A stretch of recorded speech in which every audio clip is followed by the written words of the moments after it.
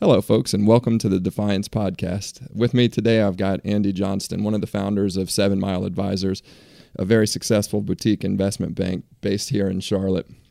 I've watched 7 Mile grow through the years, and Andy hasn't gotten to be too important to still grab a drink with me every now and again and let me pick his brain. So we're going to do just that today for the podcast. Happy to do it.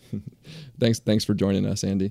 For the folks listening who don't know 7 Mile, can you tell us what you do and maybe walk us through a little bit of your history? Sure. So we are an investment bank. We work with companies and investors to help them raise capital, sell their businesses, and in some cases find another business to acquire. We got our start in 2008. It was myself, Leroy Davis, and we quickly added a third partner, Trip Davis. We all worked together at another investment bank here in Charlotte. And prior to that, I had been in consulting at Accenture. So I guess my personal history on that is I started out in consulting, probably stayed in it about 2 years too long. I think I knew after about 5 years I wanted to do something else. And to me, investment banking looked very challenging, probably much more exciting outcomes than consulting. So we, in 2007, Leroy and I decided we could probably build a better shop. And we went out on our own in 2008, which was exciting times, if you'll remember. Great time to fun start a time business. for investment banks, yes. So we knuckled down. I think we knew a little bit of the market was peaking in 2007. We saw some pretty incredible valuations and deals go down. We were like, wow, I don't know how long this can last. And I think we were mostly motivated by our wives who told us to just stop complaining and go do it yourself. So we did. And we formed the firm in 2008.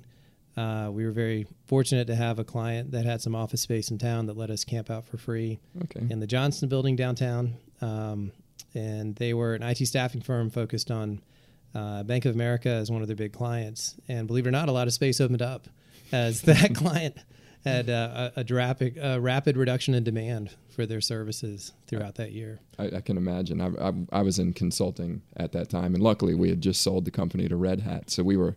The timing couldn't have been better. The timing couldn't have been better. We were Yes. we were actually growing through the recession because we were, even though Red Hat's business was growing more slowly than it had before, they had 20 offices in North America, and we had 3. So Yeah. it was quite a game changer for us. But that was a very rough and scary time. Just because I know your background, you went to Duke for undergrad, and was it an engineering degree that you got? I did. So I thought I was going to be a car engineer. Okay. I'll confess. I went to Detroit in the winter for a job interview, and that convinced me, along with a trip to Kokomo, Indiana, to a union-run parts and accessory plant to interview for a job there. And those 2 experiences taught me that I did not, in fact, want to work in the car industry. I'm much more comfortable and excited about the end product than I am working inside that industry. Sure. So I had a little bit of a dilemma on my hands. I was an engineering major.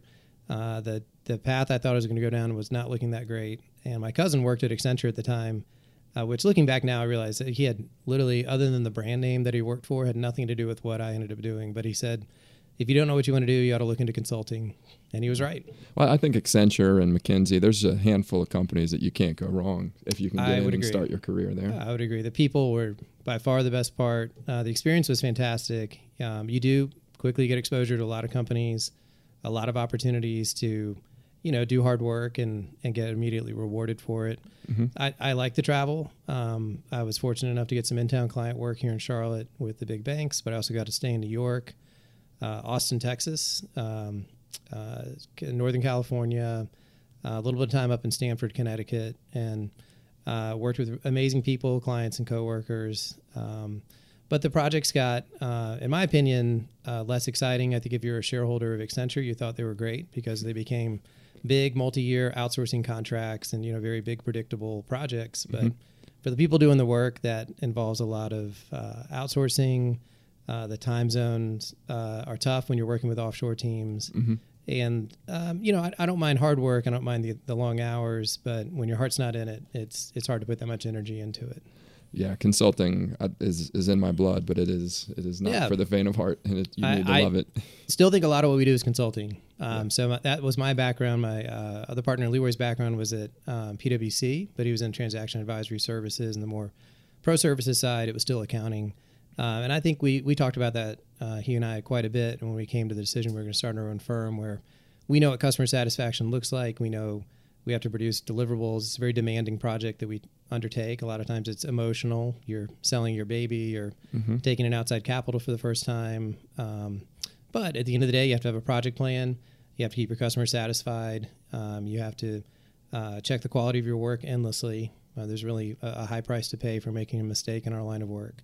And you have to keep your people happy. You have to recruit really amazing, talented people. And at the end of the day, you have to staff up the project. And as you scale, which is what we did over time, you have to put your trust in people to, follow policies and procedures, think on their feet. And in many ways, I still feel like we're in consulting, even though we put the label investment banking on it. Absolutely. So I believe Decision Point was the firm that you went to after Accenture. What type of deals were you working on at Decision? Any particular industry or geographic coverage? It was mostly IT services companies, middle market size. Geographically, they really didn't have a focus. Most of their folks were in Charlotte, but the clients were all over. IT services, there's a lot of offshore there, so we'd have, if not a client, a counterparty that would be based in India, Eastern Europe, South America. So I liked it because I had this consulting background. I wanted to do investment banking. I'd started the CFA program. I was actually looking at business schools and applied and got in that summer that I got the job at Decision Point. And I basically had about 60 days to decide if I would take the business school offer or stay with the new job with the new firm. Also had a baby on the way, made it a little easier to decide to stick around with Decision Point versus drag my wife and newborn on 2 years of fun and adventure on the business school route. But yeah, it was a great learning curve. Met some great people. Obviously, my two partners now I met there, and that to me was a good introduction to the field. Think on your feet for sure. And yeah, I looked around. Leroy had been there since 2000, so had Tripp, my third partner. I joined them in 2005. And I could see pretty soon that there definitely was, in my opinion, a better, more, I would call it, exciting way to run a business. Correct me if I'm wrong, but does Tripp have some private equity background or he was in wealth management before joining Decision Point. But when people ask our background, we can trace it back to before 2005 and say we've really, in some respects, worked together since 2000. That's great. What about did either of them go to grad school? Leroy got an MBA from Wake. Tripp had done some graduate school work, but not all the way through in the healthcare space. And then I completed the CFA charter. So I tell myself that's what I did instead of going back to an MBA. I crammed for tests and packed my head full of knowledge for, unfortunately, about 80%. I'll never actually get to apply in real life. But if you need me to solve a complex formula without referring to a calculator or do a portfolio allocation, somewhere in the recesses of my mind, I have that sitting around in my noggin. That's great. Yeah, I've got a couple friends who did grad school, did an MBA, and then also did that exam. And they said it was harder doing the exam than it's more work, I think, for the MBA. So part of my reason for doing it is, I was an engineer and I did not have to take finance. I really didn't take any business classes to get through that program. While I had great work experience, I did not have an accounting background and felt like I needed to brush up on that. So I certainly went overboard. I did not need this level, but it was, in my mind, a good way to get some, academic underpinnings to the, real world of investment banking that I'd have to go into. So for someone who wants to go into investment banking, should they be thinking about an MBA, do you think? I definitely think so. So I will tell you, I spent kind of 18 months to 2 unfruitful years trying to break in while in consulting. And I was getting the feedback that I was a way overqualified analyst and an underqualified associate at that point. And There are, for sure, if you're thinking in the traditional Wall Street firms or large-scale middle market banks, you need to go get an MBA if you want the easiest path in. Not that there's an easy way, but the traditional way is they go to MBA schools, they look for strong recruits, they look for corporate finance majors, they look for that work background. And that's still true today. I think that is a traditional way to do it. Our firm, we've hired several people without that background. We've been successful making that work. But I think for most firms, that is the traditional background and the way to get into investment banking.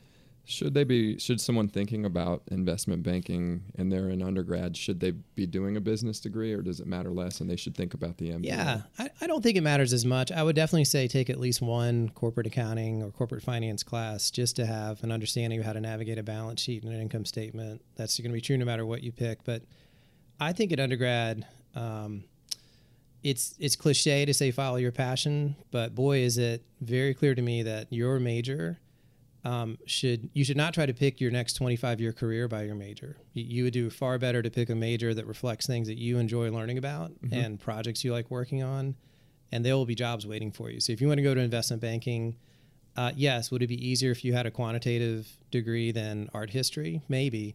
But if you show well and you, outside of your classes, you do things that demonstrate you're interested in corporate finance, they'll find you, get a good GPA, they'll give you a shot, show up.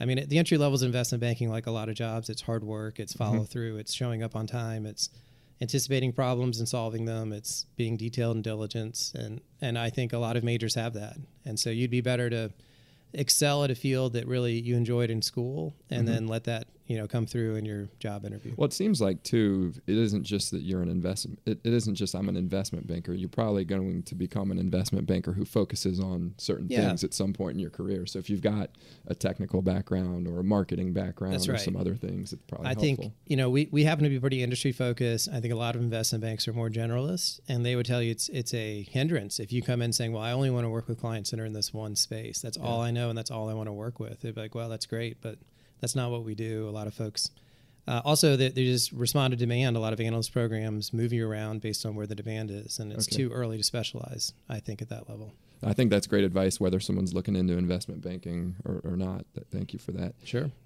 So you talked a little bit about it. You and Leroy are at decision point. You're working on good deals. It's 2007. Valuations are high. You mentioned that your wife's pushed you over the edge, which seems to be a theme. In a nice way. For when she listens to this, I want you to know it was the best advice I ever got. I also had the luxury of a wife with an amazing job. She was on her way to becoming partner at Accenture. Oh, wow. So we had a really good cushion to fall back on. I was free to have take my entrepreneurial leap into the world of self-funded growth, and that's great. The alarming lack of benefits for single and two-person companies that are out there. Oh, the healthcare back then was a disaster. Yeah. Trying to get healthcare, I think you had to have 5 employees at a minimum. It was beyond the reach of what we could cope with. So I didn't have to worry about it. My wife had a great job. She's very supportive, and it gave me the comfort to walk away from a known quantity and step out. Now I do have to say, so we could see in 2008 things were probably going to slow down.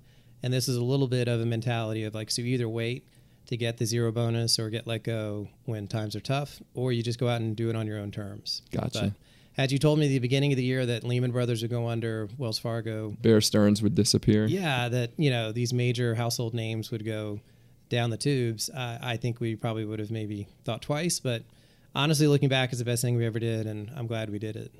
So Amentra was started in March of 2000, which was when MicroStrategy reported some errant earnings, and it precipitated the entire .com crash. And I think a lot of great companies are started when times are bad. I think so too. I think you have to think about Satyam, right? You remember they had a very similar, just this Ponzi scheme of accounting that when the tide goes out, you definitely can tell. Yeah. Look, I think. Would we have had the same path if we started this in the middle of a bull run and a bull market? Sure. I'm very glad that we did it the way we did. It was focus on the same clients and relationships. Try to wait for the market to come back.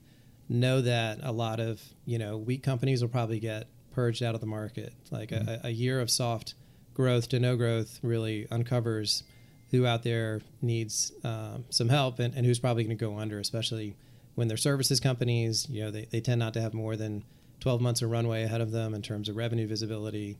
And if you're, it's too hard to let people go, or you're just unwilling to, they tend to fall under their own weight when the market gets soft. Yeah, that's one of the hardest things is cutting people in a services business, because they are, and especially in tech services, these are very skilled people. You're worried about cutting people, and then their friends end up leaving or start looking, and so there's a lot of loyalty, and for good reason. You want to carry some amount of bench but not too much. And sometimes you're just an optimist and you say, I've got 30% of my people on the bench, but I've got this one project that's going to come through. And then before you know it, if your margins have shrunk, you probably also during a recession are finding people paying you more slowly, but you're still paying your employees on time. Yeah. And, if you think about trying to go find someone looking to raise capital or, go out and embark on an M&A transaction, we had a lot of distress deals. Hey, I think it's a good time to be a buyer, but I don't have any capital. Can we go raise some money and go buy companies at the same time? When a lot of companies that would be able to restructure end up going Chapter 7 because they can't get the debtor in possession lending in 2008. It was a brutal year, right? And then everything frankly just stopped. So normally, there'd be a list of buyers you could approach who'd be interested in any company that you would take out. And almost to the last one, they'd say, look, we're just not doing deals. Like our board is on total lockdown. Look at our stock price. Our competitors are falling left and right. We have no idea what a normal deal looks like right now. We're not sure if our lender's going to be around next year. So let alone are we willing to go out on a limb and go do a transaction. So I will tell you actually one of the first industries I went out to try to find deals in was what's called default management for banks. And it was companies that serviced foreclosures, bankruptcy, default actions, which it's a crazy world, but they were having the best years in decades in those times. And we tried to follow the money as best we could. We tried to find some good opportunities in there to raise money, work on deals, but it was kind of a sign of the times that was a huge growth industry, was handling the default processes for banks.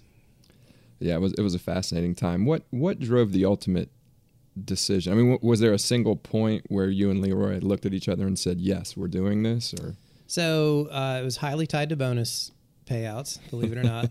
I think so. Over the course of 2007, I think we saw some deals get more and more frothy.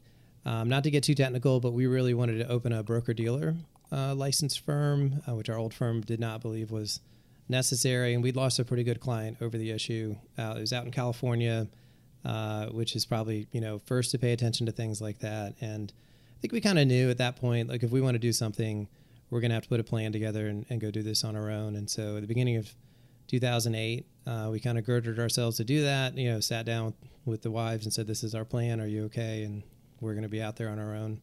And then literally our first official business planning meeting was sitting down with a couple blank pieces of paper because we could not take anything with us from our old job. We had to leave everything behind and literally just write down a list of people that we should go call and a list of companies that we should be sure to contact and start from there and just start filling pages and pages of paper with. Well, and I want to talk about the first couple clients, but first, did you have gardening leave at Decision Point? We had like a cooling off period for sure, and we needed some time anyways. So yes, we parted ways.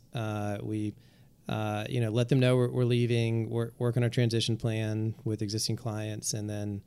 And we really couldn't work on the arrangement they wanted was not to work on any previous client engagement. So we gave them where things stood with different client mandates, transitioned it over to those people that were going to run them, and then that was it. So then Leroy and I pretty much had literally a fresh piece of paper to start from at that point to build a practice around. Yeah, we hired a handful of investment bankers at Level, and the garden leave ranged from 2 to 6 months, as I recall. And I think if you get a managing director, it may be even more like a year. I think that's right. Some banks. I think that's right. Yeah. So it's an interesting concept. It's usually tied to some kind of, if you want your full bonus, you'll go into this kind of quiet period, garden leave. And that's because you go tend to your garden, right? Exactly. I'm supposed to be out in the garden planting, apparently. Pulling weeds. Yeah.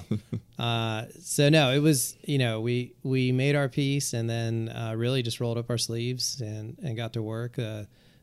Biggest initial effort was trying to come up with a name that had not already been taken by someone else, including a URL that was still available. Well, I tell people you need a name that meets 3 criteria. It's number 1, you need to like it. That's hard enough. Number 2, you need to no one else can have it. And number 3, you got to clear the URL. That's right. And even now in the social media world, you got to be able to get a Twitter handle. The hashtag. Hashtag. Yeah, exactly. Absolutely. God, so I can only imagine. So in my world of technical services, as you probably know, most companies that start a company like a Level or you've done some work with Austin Rosenfeld, like a Macedon, they have in mind the first client that they're going to get. And in many cases, you've already got it. Yeah. We started Level in Asia Pacific with 2 clients already lined up. So, that made it a lot easier to start the business. But obviously with the gardening leave, with the tight non-competes that you feel like sounds like they're enforceable, you really can't do that. So yeah, I think it was, did we have ideas of who we'd like to get signed up first? Absolutely.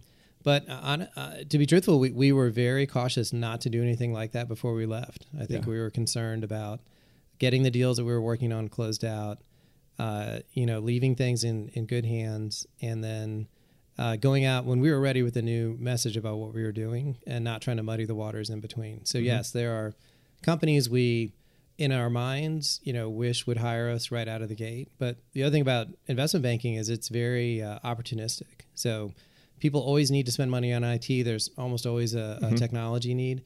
We can get to know the best company for 5 years, and they just may never transact. They may never raise money. They may never sell, buy another company. And it is great that we know them, and it's an awesome relationship. But so you sometimes just can't pick your spots. You have to be, a little more proactive about reaching out to folks. And oftentimes we meet a company and get hired by them in as fast as 30 days. And other companies, like I said, it's 5-10 years that we've been talking before we finally get to an arrangement. Do they ever hire you for pure advisory work, or do you only do it if there's a transaction? No, it happens. Attached? It happens. Yeah. I mean, so truthfully, the way a lot of investment banks earn an engagement is to give away free advice. So we sit down countlessly with people to just say, here's how we see the market. Here's where you fit in. Usually we get a little more roll up our sleeves as you get closer, but oftentimes we're being, compared against other firms in a bake-off, and part of that, in our mind, is demonstrating value, analyzing them, collecting information, feeding it back to them with our view of how things work. But yes, sometimes people want to do transaction planning. Sometimes people want to prepare for something down the road, and they just want some help getting ready now before it's too late. So how do you think they think about, do I hire a strategy consulting firm versus an M&A advisory, an investment bank? How do you, because you could, in theory, you could hire a McKinsey to do this, or you could hire a 7 Mile or a Harris Williams, or I think you're probably less inclined to hire an investment bank if in your mind this is not a business you ever envision opening up the ownership, right? It's different if you're going to let management buy in or promote people up and it comes with equity. But I think people who ultimately in their mind know this is either my business forever, it's my lifestyle business, or I'm going to, one day ride off into the sunset and my employees are just going to buy me out when I'm never going to run a process and go have to bring in outside money or talk to a buyer. I doubt they would ever pay money to an investment bank to come in and really give them a formal, round of feedback and help them prepare. I think there's a ton of value. I think when we come in, we put on the perspective of a buyer, an outside investor, and we give them feedback from that perspective. And then we can counsel them based on the practicalities. Look, we know this is what the ideal state looks like. This is where you are now. Here's a practical way to get pretty close to that, knowing no one ever reaches the ideal outcome. That makes a lot of sense. So how long does it take to get the first client? So 2008, we opened our doors, I would say, around March or April. I was guessing March. February's bonus time. Right? Exactly. That's when all of our investment banker hires. When the bonus hit the checking account is when everyone felt pretty frothy about walking away. It's a great question. So I think we signed up our first client, and if I recall correctly, it was a company down in Atlanta called Niche Cubed, because we did the kickoff meeting, like the initial client meeting in person in their office, and we picked up our first retainer check from him, from the CEO. And I was trying to think of some grand ceremony as we drove to the nearest ATM to deposit it before we even got back on the road to Charlotte. But we ultimately just decided it was ceremony enough to put a check in the bank at that point. So that probably took us 6 months to get going. Is 6 months a typical sale? I mean, I know you said sometimes it's 5 to 10 years, but what would you classify as ideal? I think that's about right. I mean, goodness, I would have been more than happy to sign up every client I could handle right out of the gates, but that's pretty unrealistic. And I think in our line of work, 6 months is a pretty realistic expectation. Then it tends to snowball. I mean, look, 2008 and 2009 were just really terrible markets. So, we knew lots of firms that were firing half their staff and not, honoring recruitment offers, those kinds of pretty dramatic moves just to cut headcount, and there were deals dying left and right. So those are tough years to measure a typical startup time. So how long before Tripp joins the firm? He got the call midway through 2008. So he had left on almost the exact same timeline that we did. He had also decided he wanted to go somewhere else, and he went down to Florida, where he's from, to join a firm that he had known and it was a great firm called Hyde Park Capital. That's how I met you guys. Was John Valentine? Yes, referred me to Tripp because they had worked together at Hyde Park. That's right. And so, I believe Hyde Park pulled the 50% reduction about halfway through 2008, and Tripp called us up and said, "Hey, I this is not working out like I hoped. Or what are you guys up to, essentially?" And we said, "Great, come join us." And you had your deal by then, or you could see that you were about to close your first we had deal? line of sight to our first client. By no means do we have like an assured closed deal or anything like that. So, look, at that point, he was a known quantity. We're very happy to have him come join us. I think Leora and I were probably too closed off about what we were doing in the spirit of like confidentiality and secrecy before we left. And then, after it was clear we both were leaving, and within a week of each other, it was pretty dramatic. And not coincidentally, it was right after bonuses were paid out that we made our moves. So he came and joined us, and by the end of 2008, he was the third partner in the firm. So a lot of people, I don't think, understand the significance of a bonus in investment banking. I think the bonus is the way most employees or workers think about bonuses is just different. Can you talk a little bit about the bonus, the size of, like, what percentage of your overall comp? And when you're an entry-level investment banking employee, a bonus might be 20 to 30% of your base compensation. Very, very quickly, that slides up to closer to 50%. And then as you climb the ladder, the bonus is oftentimes the majority of your compensation. For senior folks, it is 3, 4, 5 times their base salary. And as you become a senior person, it's also almost entirely driven by how much revenue you can generate. That is measured by clients you sign up and deals that you run. And then you become practice leaders. So you're kind of sitting on top of a pyramid. It's not unlike other professional services firms. You typically have, teams underneath you. You oftentimes start with the lowest person's bonus first. You have to keep them happy. And then if you're having a great year, you end up having a lot more left over to pay to the folks at the top. I always say he or she who gets paid last gets paid most. That's right. It's an ownership mentality. Exactly. But one of the things I think that there was a lot of backlash against bonuses that were paid during this time in 2008, 2009, during the height of the financial crisis. To me, it seems like it isn't really a purely discretionary bonus. There's just an understanding that I'm getting this. Yeah. I mean, the surest way... But it's called a bonus, but it's not really. I know. But the surest way to make someone quit is you zero out their bonus. Like, that is the ultimate Wall Street firing, is you never fire them. You just give them a zero bonus and let them read between the lines about what that means. So, yeah, I've heard about an investment bank on the East Coast that's had a few people leave because bonus time didn't quite live up to expectations.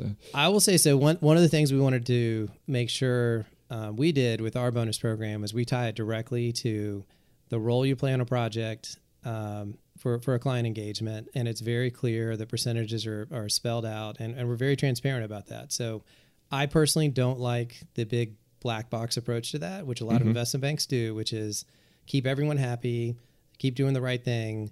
And then once a year, we'll all have this very tension-filled moment where we sit down and describe what your bonus is going to be, and then nervously wait the next week to see if you show up to work or if we just cause you to quit and go walk across the street. Well, not that it's the same industry related to it, but on the show Billions, have you watched that yet?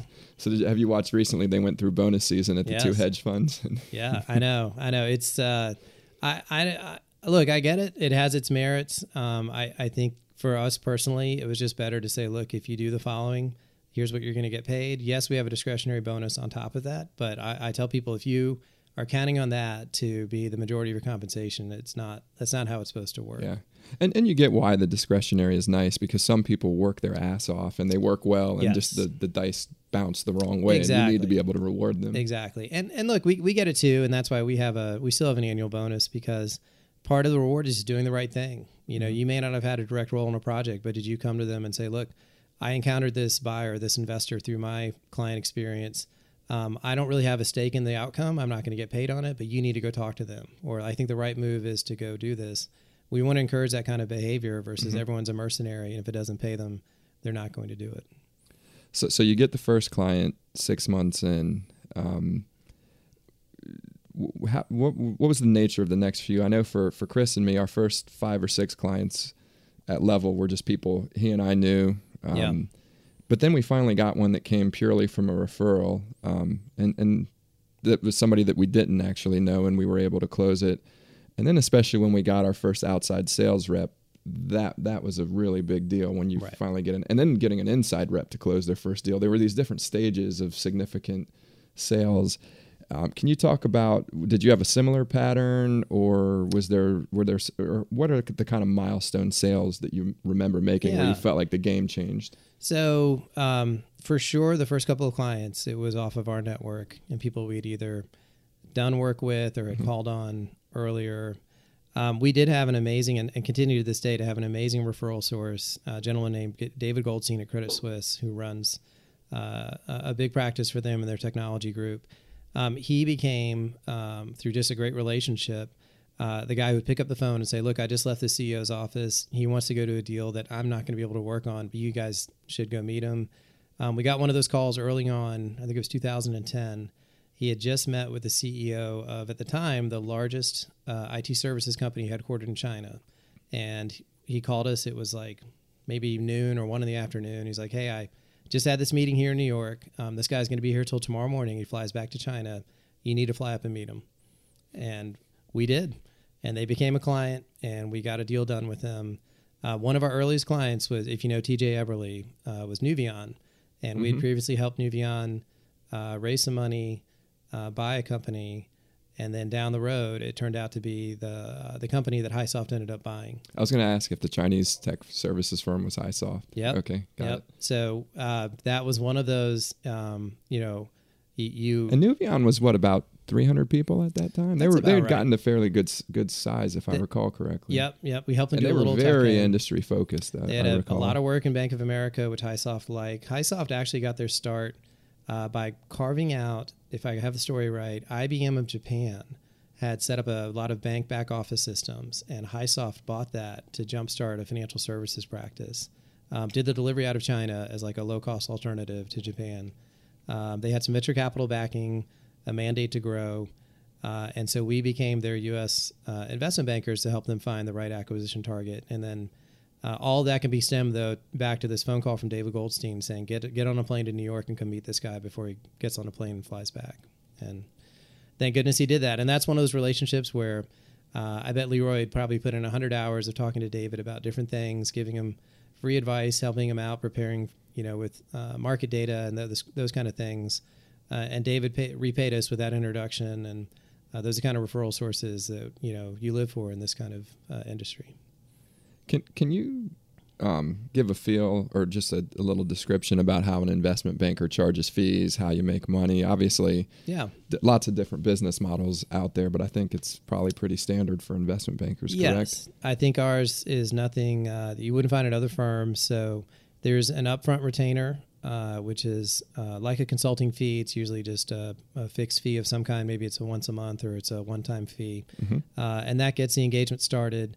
And then we're working for a transaction fee. We get, a single-digit percentage usually of the transaction value. And if we're on the sell side, it's for the total value of the company. If we're raising capital, it's for the dollars raised for the business. Is it a higher percentage for raising capital? It usually is. We would argue that's usually much tougher. And the dollar amounts that we're involved in are just smaller. And then on the buy side, it's a very similar model. We're getting a percentage for the value of the company that's acquired. So for us, it's a lot of fees at risk. We're not the ones writing the check. I, in many cases, wish that was the case where I could buy someone or sell on behalf of my client. But We've had a few situations where literally the day of closing, we get the phone call that the deal's not going to happen. Someone's had a change of heart and they're just not going to close the transaction. That has to be the worst, because I've seen you working on processes before. Yeah, it's there's no nothing joke. you can do. There's nothing you can do. And clearly your retainer isn't why you have a team of 5 people working 100 hours a week. And there, exactly. It's a commitment for sure, but no one's getting rich or this business model does not work on retainers. You need to close transactions for this to make sense. Are there ever clients where you say, you know what, this is just so good that I'm not going to charge a retainer? Or it happens. And sometimes in competitive situations, you have to be flexible with that kind of model. Our number one concern, though, is when you end up in that kind of relationship, I am just a guy throwing an idea at you. There's no real penalty for not doing a transaction. Weekly status calls become skipped every other week. I can't really make time for that buyer meeting. I don't know if I'm going to get to that request they put in, because at the end of the day, we're just kind of like, yeah, it's nice if it came together, but that's not really a process. Now, there are other folks who won't pay a retainer, but it is assuredly going to be a transaction, and that could make sense for us. Got it. So I've heard that all bankers prefer sell side versus buy side. First of all, is that correct? And is the reason because there's way more ways to lose a buy side deal? Generally, I'd say that's true. I think that is also true, that if you ask most bankers, they would say generally that's the case, primarily because of the likelihood of a deal closing. So if you're a buyer, there's almost no consequences to not buying a company, right? You could hire a banker, you might be out the retainer fee. They could show you 50 amazing ideas. You could explore 20 of them. You could take meetings. You could put term sheets out. And if none of them close, you're probably going to be fine. Your job is not going to be really that much different. And your personal net worth is probably not going to change that much. It's a little different if you're working for a private equity-backed group and they've got an exit plan, and part of it almost requires a deal get done to hit the valuation they're looking for or to line up with a buyer that they have in mind. On the sell side, by the time we get hired, it's very clear, who we're working for. Our interests are highly aligned. And a lot of times we're working with middle market companies. They're owned by management. We are making a life-changing amount of money for the owners. So the likelihood of a deal closing there is much higher. And we get more control. So we are in a process at that point where we control the seller. We control who gets access to them. We generally have a lot more power to negotiate with investors and buyers versus on the buy side, where kind of our only move is to walk away. And with both of them, do you require an exclusivity agreement? Or? We do. We've cooperated in a handful of times. We had a partner in the UK that we did some joint advisory work with that was very helpful with a few clients that had a European focus or where European buyers were likely to be part of the equation. But generally, it's very tough to work with someone opportunistically or not exclusively. And the way we put it is, look, you don't want to be in a mode of this is yours, mine, and ours. And now I'm in competition with the board and with management, and I hope I get to that candidate before they do.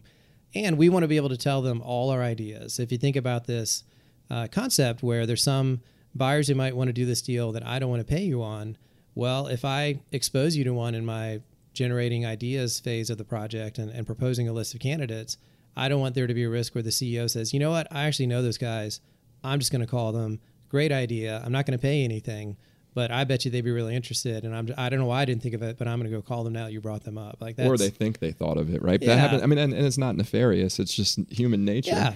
And people intend to go into these things with, the best of intentions. Sometimes, you get into this question halfway through the process of like, oh, well, it seems like we should do some measurement of effort here. Like, was this harder or easier than we thought it was going to be? Or did I make the introduction, or did you make the introduction? It just doesn't become very productive. What it incentivizes us to do is to claim the phone book. And this is what people hate investment bankers for doing, which is at the end of a process, they want to know the list of people that they're responsible for, because part of our engagement has what's called a tail. At the end of a process, if it doesn't close, there's a list of companies that we're still owed a fee on if a deal is consummated with. And, everyone wants that list to be fair. We agree. We usually spell out the terms of that. But what investment bankers do sometimes that people really hate is at the end of a process, they just throw this huge list of company names out there. The client's totally caught off guard. Like, what are you talking about? And I didn't even know half these guys were on our list. And like, well, it is.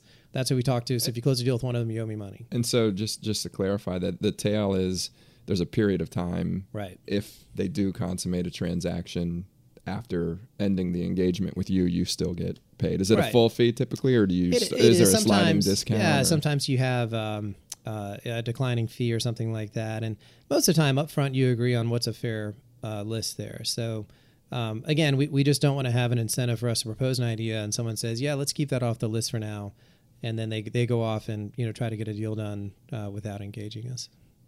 So look, 12 months, 18 months, between 12 and 18 is typical. I don't like to use the word broker, right? It's kind of a dirty word in our industry, but in a lot of ways we are brokering a deal, and a broker doesn't want to get caught out when a transaction comes about as a result of their work. One of the things that I've talked to a lot of entrepreneurs who have sold their company after working with an investment bank, and they just, a lot of them are very frustrated because they end up selling to a company that they already knew. Yeah. But it seems to me that there's also, your argument must be, well, we brought value in bringing other people to the table, and it drove up your fee. I'd say over half the time we are hired when there is a buyer at some level of engagement. So inevitably, people's perception of where they are with a buyer is very different than what we would tell them is the reality. So having a really good series of conversations with a senior executive at a large global systems integrator about the interest level in buying your company is not the same as having a capital committee at the board of directors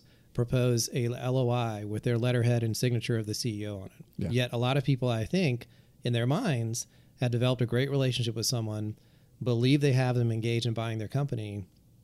And yes, we are coming in to kind of, start off on third base and declare a home run by making it, from there to home.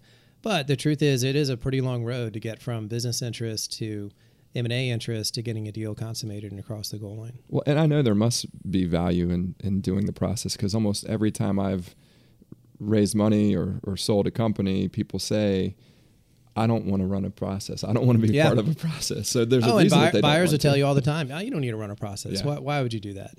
Or even worse is, well, if you do, I'm not interested.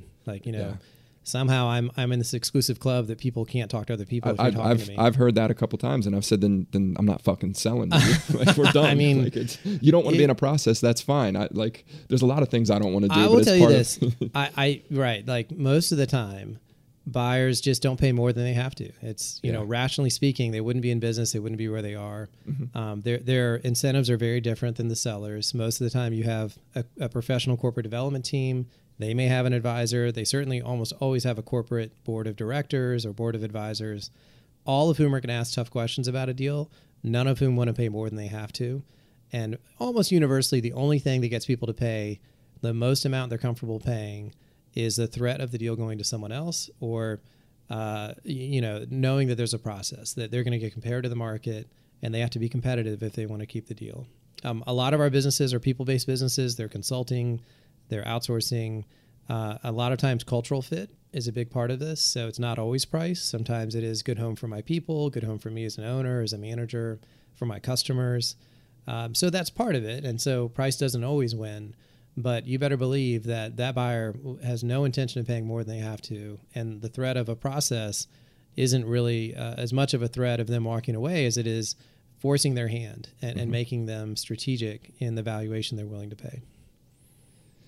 That's great. For what it's worth, I advise anybody who is selling their company to think about it. At least talk to a banker and pick your brain. As you said, you're going to give them some thoughts for free, hoping I have given people advice that the offer they currently have from the bidder is the best I could ever hope to get for them. And their wisest move would be to sign, and press firmly on the signature block when they sign that agreement. We'll give them that advice. Look, I look stupid if I go in saying, of course I can increase that offer, and I know I can't.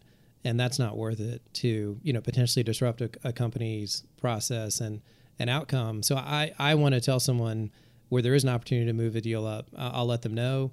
If it's a gray area where it's a 50-50 toss-up, I'll tell them that. But for sure, the best way to make a process, a deal move ahead is to tell them, look, I really want to get the deal done with you. I'm here as an advisor to help make the deal happen. But we're going to push things on a timeline to make sure, one, you don't distract the company with a prolonged process, and two, just keep them honest. Don't go give them an excuse to retrade the deal down to get you close to the finish line only to announce the new worser terms, knowing that you have no other options. If they don't believe you have another option, there's almost every incentive out there as a buyer to kind of test the bottom and see what's going to cause you to walk away. One of the things that I think about in this, thinking about should I run a process, is I had Greg Brown on, who runs the Charlotte Angel Fund last week, and he talked about all the different ways to value companies, and it's very clear, and especially going to business school, we learned like there's 20 different ways you can value a company, and frankly, for a lot of companies, none of them apply. The only real way to value it is in the market, and so if you're only talking to one company, it's not as if you can say, oh, great, here's my cash flow, and there's no assumptions in this model, and here's what I'm actually worth. It's you need to get out in the market and see what the different viewpoints are, and frankly, my guess is even the entrepreneur doesn't really, or the owner of the company doesn't know what their company's worth. They have usually heard some amazing stories at cocktail parties. They've read the headlines about deals that are so outlandishly unusual that they grab headlines and get written up in financial press or technology articles.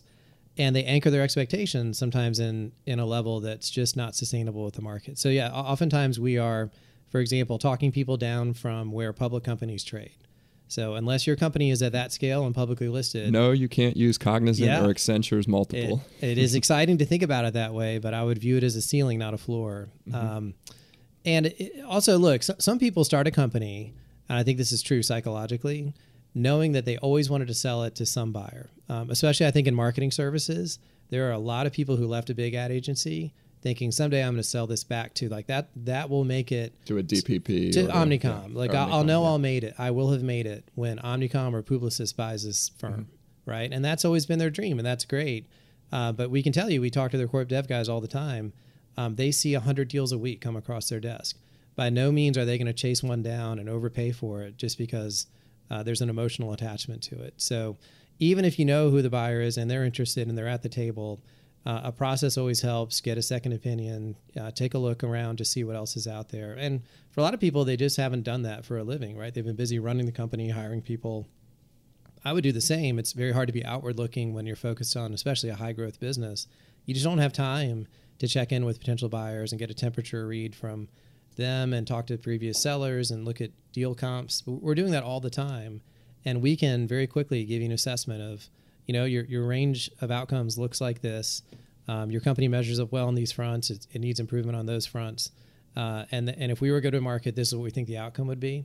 I also think a big mistake people make if they run a selection process with bankers, it's very easy to win an engagement by promising you the highest valuation one has ever heard. Like if all you did was stack bankers up by the price they quoted you, you'll make a huge mistake. And did you read about... I'm sure you read a lot about the Uber IPO, but did you read about the banking process when they hired Goldman and Morgan and they both came back with $120 billion as the value? It is, I get why you have to do that. And there's a lot of emotional reaction to this valuation opinion. And it is the ultimate question of a banker. What is this thing worth? Right. And we want to be straightforward. And I would rather lose an engagement because we were too conservative or set expectations too much in the middle of where the range is, then promise you the 1% outcome and watch you get totally disappointed by the actual bids that come in and realize that you'll never get this range that we promised you at the beginning of the project. And then you walk away from it and you've wasted 6 weeks. I'll tell you what happened exactly. Yeah. Either someone just won't do the deal, so we've all wasted 6 months of our lives we'll never get back, or worse, they want to terminate you on the spot. They're like, you don't know what you're talking about. I was misled. And I'm going to try to get out from under this contract now because it was very clear you're just trying to, promise me the moon and this is never going to happen. Yeah. And look, there are legitimate reasons when things are different than what we understood them to be and, or the market doesn't respond the way we hope. But I see this, in competitive situations where we get told like, well, your value was not as high as the guys we, ended up hiring. I'm like, well, great. Make them buy the company for that. If they're the ones writing the check, or drop their fee to zero if it falls below that range and watch what they say. In response. Now, you mentioned single-digit fee size. Is that 3 to 5%? Yeah, that's about right. That's about right. If you're raising capital, it might be a little higher. Mm-hmm. I will say there are some situations where someone wants to raise that initial round of angel money. I want to go out and get $500,000, $1 million. Investment bankers, you don't want that. I agree. I'm sure you heard. Angels want to get to know the founders. They want to get engaged directly with them. And at that level, you're probably doing more of a relationship investment than you are, it's not based on an Excel model or a fancy presentation that we pull together. Now, when you first started out, did you have a minimum fee that you would, not Sure. percentage, but like total dollar amount? In like our minds, we sure did. Yeah, generally we write in a minimum dollar amount, And this is when you started. I want to talk about when you started. And how initially we were that's evolved saying over time. $250,000. Okay. I think in 2008 and 9, if your check cleared, we were pretty happy to start working with you, and we would chase deals down that we needed to get some wins on the board. We needed to get really out there in the market.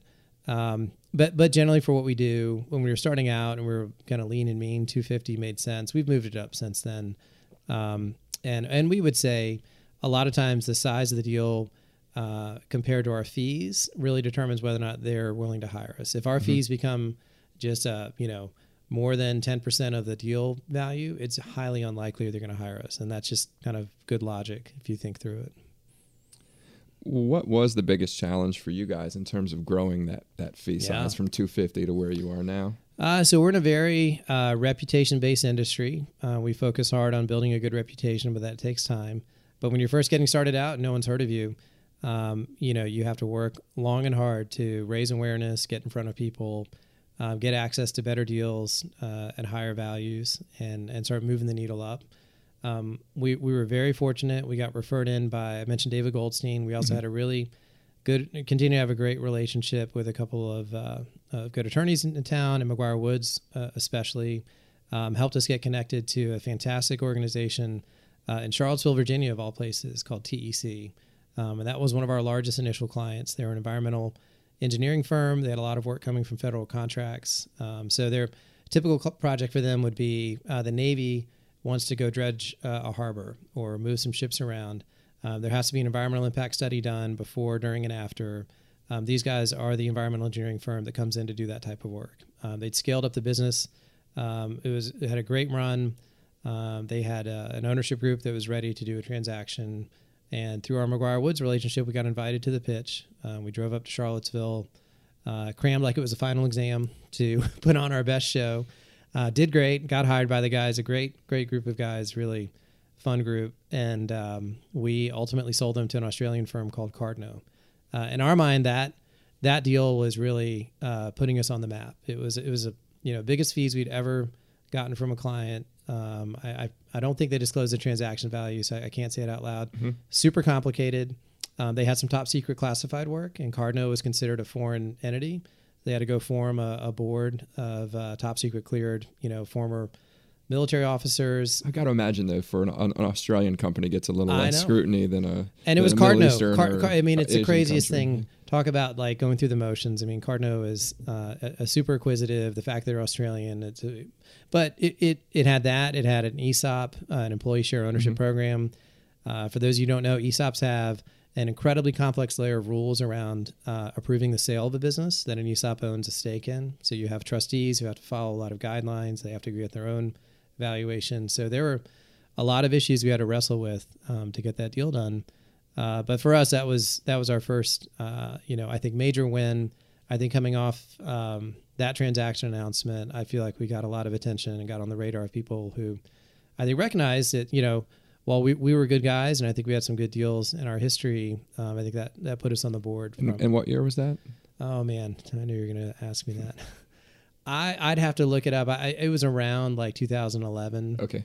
In that time frame, 2010 or 11. It occurs to me that not only is it important that you attract good companies to go sell, but also probably over time you build up a network of potential buyers. Yeah. Would you say that you have more repeat buyers that are financial buyers or strategic buyers? So for us, it is strategic. So we had this industry segment focus that, for the first almost, 8 or 9 years, it was almost exclusively, IT services, engineering firms. There are a handful of repeat buyers in that space that are very acquisitive, that are a match from like a size perspective. And if you look at our tombstones, there are certainly names that pop up again and again. Proficient, by far and away, is our number one repeat buyer. iSoft, you've mentioned. iSoft did 2 deals. Accenture's done 3. We actually did an advisory engagement with them. They bought 3 of our sell-side clients as well. And that being my old firm, for me is a little special. And then, whenever we pull out a candidate list for someone, I would say 80% of those buyers we have worked with, closed a deal with, negotiated terms with, and at a minimum shown, a dozen plus deals to, and gotten to know the deal teams and learned from that what they like, what they don't like. So yes, and then every deal's different. There's always some new name that pops up. Financial sponsors for sure. Oftentimes they show up in our processes through a portfolio company. And that's always interesting. A company you never heard of. They just went out and raised, 20, 30, $50 million. All of a sudden that makes them a very viable buyer. Whereas previously they were management owned. They weren't looking at deals. They either didn't want to or didn't have the bandwidth. And now that they have private equity backing, all of a sudden that changes their profile in terms of being a likely buyer for a deal. Now I've heard that if there's a venture capital, if it's a venture capital backed company, they may try to run things that look like a process or do some things that an investment banker might do. But is that different in private equity, or do I have that completely wrong? No, I think that's a good point. So I do think one of the major roles the board member from a private equity group plays is helping the company stay abreast of what's going on in the market. So everything from just networking with buyers to, almost running a process, like testing the waters, exploring potential deals. Oftentimes they still bring in an investment bank, but they've done a lot of the groundwork themselves. It's a pretty good symbiotic relationship between private equity and investment banking.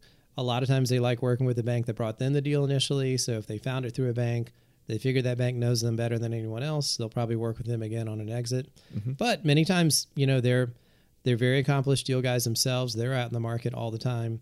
And like us, they know a good deal and they see one, right? So if a strategic walks up and says, hey, we've been watching you guys for a while, your board members are keeping us abreast. We're on common boards together.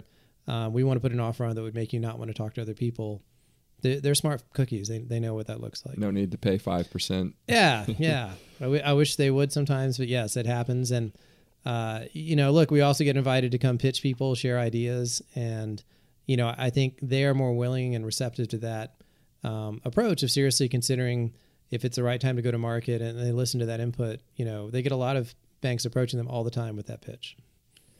How many transactions are you working on? Not you as an individual, right, but the 7 Mile working on at any given time? So our firm right now has about 15 sell sides that we're in some phase of, everything from getting ready to take to market to, should sign and close a deal this month. We have about 4 buy-side transactions where we have a couple private equity-backed clients that have us working on some pretty specific mandates. And then I would say 2 clients that are very, very specifically looking for growth capital right now. So all in, it's around 25. And how many conversations do you typically have to close one deal, would you say? I know it's all over the board. But yeah. I think a typical deal for us, and I don't think this is different in other industries, you probably start out, if you're selling your company and you're big enough to get on the radar of most strategic buyers, you might have 100 names you want to approach. And I bet 25 to 50 of those are private equity and the rest are strategics. They're operating companies that you think would be a good buyer. You send the idea out. Most banks, and we're no exception, have what they call a teaser. A teaser is a blind profile. You've reduced the company down to 1 or 2 slides worth of information. You don't use a company name. You use code words to reference them, but you need to be a little more revealing about the numbers, the business industry focus, maybe the geography, things that a buyer needs to know to make a decision about whether or not they even want to take a second look at something. Who picks the name? The banker usually brainstorms and thinks they have a very clever and unique name that almost immediately gets shot down by the client as offending them for some reason. We've had clients use their favorite brand of vodka, the name of the restaurant where we met. We have one banker in our firm who likes James Bond movies, and he's been rolling through the titles. We right now have a Project Quantum and a Project Spectre and a Project Skyfall underway. We were Project 7 at Amentra for Harris Williams because we were on the 7th floor of their building. So there you go. It was really easy for them to remember who we were and for us to remember. I think it's a good exercise for the liberal arts majors to really flex their creative muscles on that one. Yeah. And then, so what's funny is that banker, he, did the same thing I did, which is he's putting a lot of thought into these code names. He'd roll it out with the story behind it. And his batting average, I think he went like 0 for 4, where the client was like, no, that stinks. Or 30 days in, they would just have this like change of heart. Like, I know we agreed on that, but I'm looking at it now in the documentation. We're not doing that. We're going to change the name. I wonder how important it really is. It probably is more important than I would give credit for it. I don't know. It seems silly to me, but we had one client based in Boston who insisted we call it Project Big Apple because he wanted to, in case one of their employees saw the material, they wanted them to think it was about them expanding to New York as opposed to the code name for their company in a process. So I think it's kind of fun. It's like our one chance to be creative and, clever in some cases, sometimes too clever. But yes, I would love to know. It'd be a good exercise. And like, does the name really matter at the end of the day? And how do you go about recruiting talent? So we grew, I think, very cautiously and carefully. One of our first hires was one of those encounters in the building. There was an accounting firm in one of our first office spaces that was on the same floor. It was a German accounting firm that had a U.S. office in Charlotte. And one of their employees, she was a recent UNC Charlotte graduate in accounting. We just got to talking one day in the lobby about what we do. And we knew at that point we needed to add someone with primarily financial analyst skills to help add to that capacity. And we were looking for someone that was comfortable working across multiple clients, had a really strong international accounting background. That became important to us. We have a lot of cross-border deals where you have to be comfortable working in different countries and across IFRS. That's not GAAP. What do they call that? IFRS. IFRS, yeah. Okay. And she's just a great hard worker, Christina Sergeyeva. She was actually born in Russia. Yeah. And, fluent in a couple different languages, very comfortable with international travel. And so we look at background. We've recruited a couple of people who had background in our industry and kind of taught them investment banking, just knowing that they had IT services or professional services in their background. It's a little cliche maybe, but we look for good team members. I think this is a space that is filled with people with big egos, and we try to avoid that where we can. We have a model where you have to be comfortable sharing ideas with people, working alongside them. There's certainly deal teams are very clear what the roles and responsibilities are, but the way our firm is set up, we mentioned those buyers. Everyone has a list of buyers that they're responsible for, and everyone needs to bring their best buyer ideas to our client engagements and take those clients out to the buyers they're responsible for. So there is a lot of dependency on your teammate to be successful in a process, and we're looking for people that are comfortable in that environment. I think in some investment banks, it's very much a silo. The guys on the team are the only ones making the call. There's a rainmaker at the top. You show up to the meeting, you better not talk. You let the rainmaker do all the talking. And as you advance, that rainmaker might let you start saying 5 words in a meeting. We try to get around that completely. So we look for people that are comfortable working in a team environment. For sure, there's a finance aspect to it, so you have to be comfortable with those kinds of concepts. Easy to get along with, fun to hang out with. Those are important qualities. But yeah, look, it's hard. Good talent's hard to find. They have to be very entrepreneurial in some cases. Yes. Just as an example, when we were selling a Mentor at a Red Hat, we had a landlord that we needed. Red Hat required a signature that, hey, when we buy this company, we can extend keep the lease going.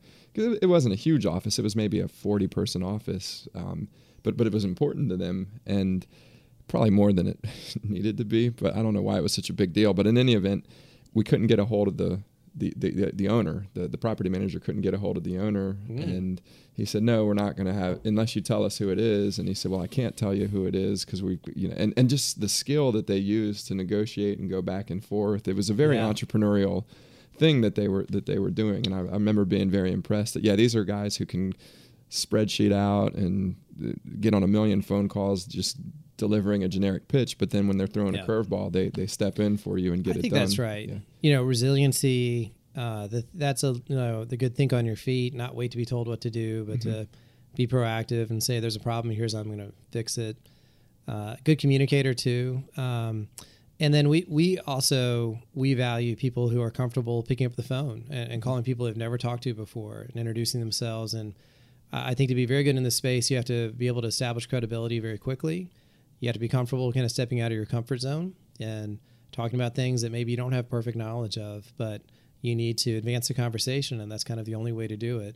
take a risk, and maybe you look dumb. Maybe you'll say, something that turns out not to be true, but we'd rather you do that than stay quiet or just back away from the conversation, say, well, I don't know enough to weigh in, so I'm just going to sit back here and let's see what happens. That's great advice. What are you hearing about the macros from your clients, or just people you're talking to in the industry? Is there, obviously there is a recession coming, but is something imminent? Or? It's a great question. So far, the clients we've dealt with, it's overall still a very strong level of demand from their clients. Like, they see good opportunities. Most of our clients sell into commercial businesses as opposed to government, but even for those that do have government clients, that's going great. Governments are not having to do budget cuts. They're getting that continuing resolution every 4 weeks or whatever it is. Federal is something special, but even state and local. What seems to be an emerging consensus is Europe might have a little bit of a pullback here. So the European market, if that's your client base or that's your target market, at least buyers perceive it as less attractive than the U.S. right now. It is amazing to me, as much IT services that gets done offshore, that they're not making more political noise about how hard it is now to deal with offshore entities from a commercial perspective. One of our best clients right now is headquartered in Mexico, and they're growing like gangbusters. And it's just mind-blowing to me that somehow we're trying to make a problem where there really isn't one around working with companies based there, or even in Canada. So if anything will stop this kind of runaway freight train of growth, it's going to be our own undoing with trade agreements or government interference and things that, in my mind, are totally unnecessary. I don't understand what the outcome is going to be. So if anything, people are a little worried about that, just like this unexpected political risk that might disrupt a relationship or a contract. So a recession coming is a great question. I personally think it's been such a long run, it has to kind of pull back to the mean. But every time I've said that, I've been wrong so far. And to me, it feels like the stock market in general, it's priced very high relative to what I would expect. And every time I think it's going to correct, it finds some new way to go back up. Interesting.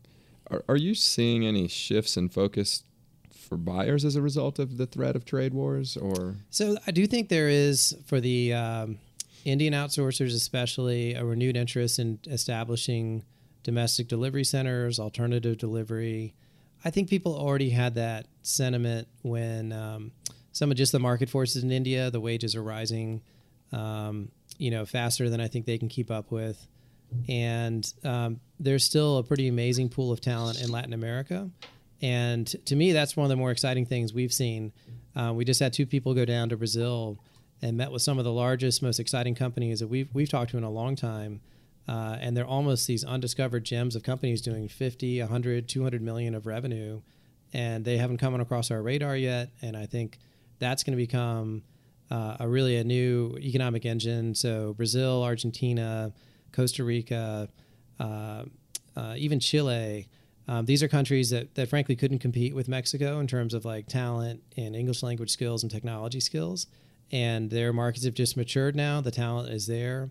The internet and cloud-based software have made it so easy to work with people anywhere in the world at any time. Yeah, and the only thing that the internet can't fix is time zones, and those folks are all in the right time zone. And there's an intangible value to being aligned from a time zone, and just a nicer, easier place to get to if you have to do an in-person meeting.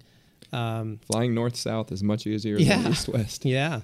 So I would, one of my predictions would be Latin America, especially for IT services, but in a lot of ways will surprise people at how large some companies will be that they have never heard of and all of a sudden will show up. But much like China was maybe 5-10 years ago, these names that no one had really heard of are all of a sudden, global players and top 5 in their category, and have just kind of grown quietly when no one was paying attention. Has the business of mergers and acquisitions changed since you first got into it with Decision Point? That's a great question.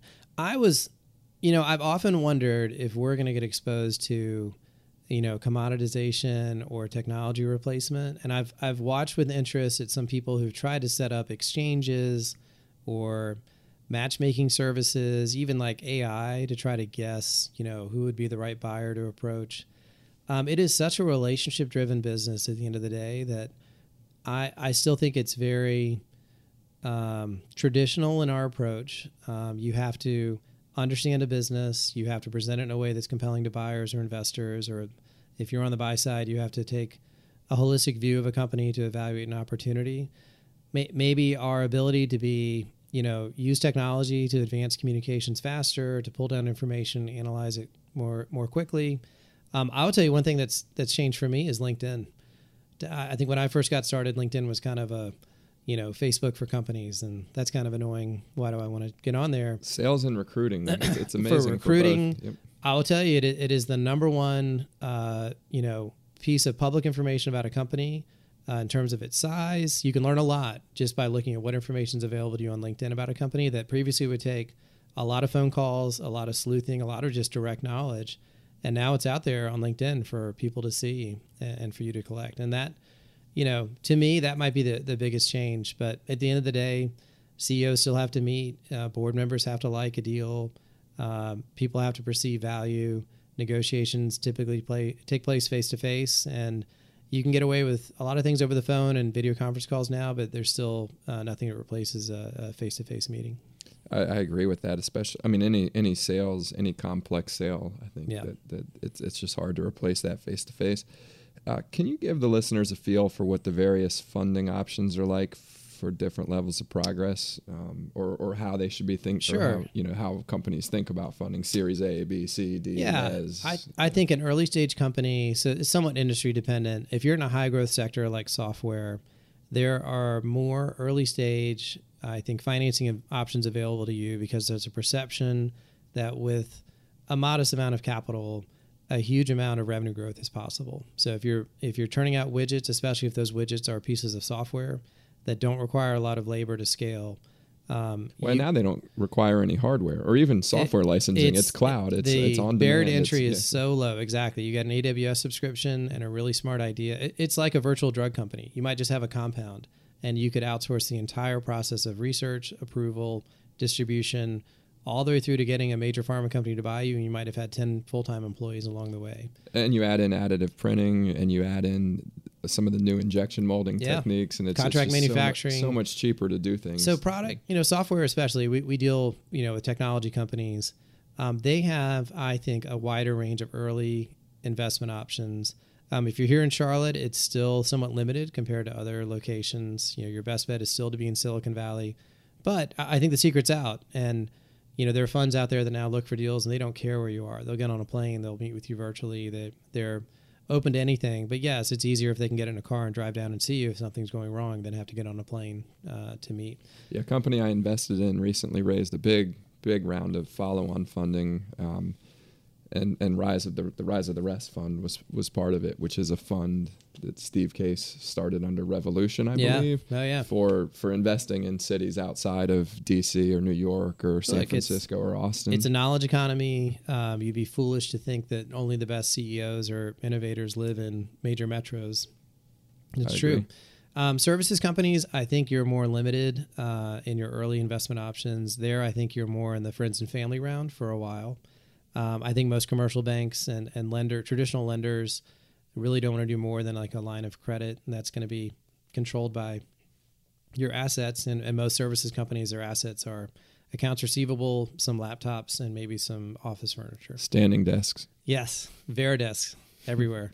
Veridesk Pros. I think that was the only thing on our balance sheet other than the AR and cash. Invest in chronic back pain treatment centers here in about 10 years. Tattoo removals and back pain treatment. It'll be a hot commodity. Yeah, so I think for services companies, they, in my mind, sometimes at the early stage, they make an assumption that because they work with technology, perhaps they're going to be treated to VC level of interest. That's just not the case. It's harder to grow a services company. You need to hire people almost in lockstep with revenue growth, unless you have a product or some way to generate revenue faster than you can generate billable hours, and that's almost never the case. It's also generally true that more investors want a product company than want a services company. Like, we've gotten to know the investors that really like services companies. They're out there for sure.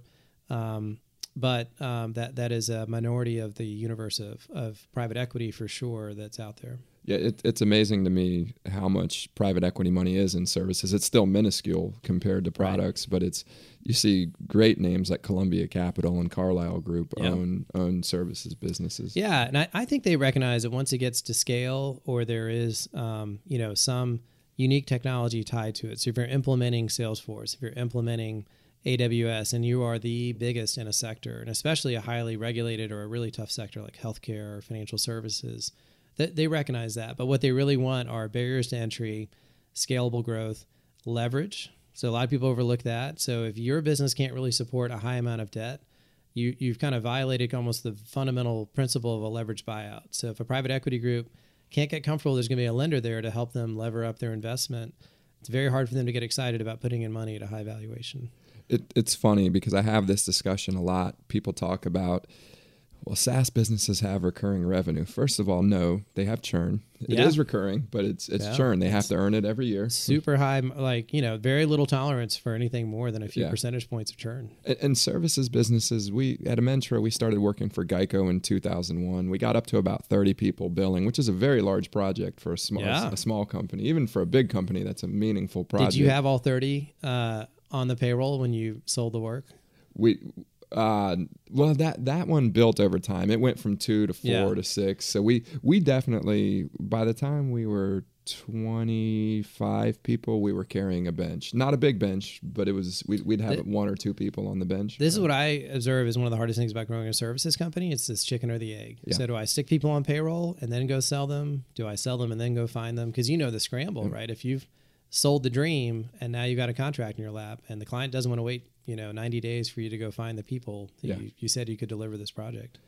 Well, and even if you're not carrying a bench, even if I hire you the day that I get a contract signed and then you start on a client, it's still 100 days of me paying you before I get paid. Cash flow. Now add in a bench and trying to time the bench, and I hire you. I think I'm going to have work in 2 months. We'd have people that were 3-4 months on the bench. And if you think about that, when you're growing 100% a year, right? It just chews through cash. It's tough. One of my mentors and investors in Level was a guy named Will Loving who ran Ironworks. He's successful. He and his partner Scott and a couple of investors successfully sold to ICF. Sounds right. Yep.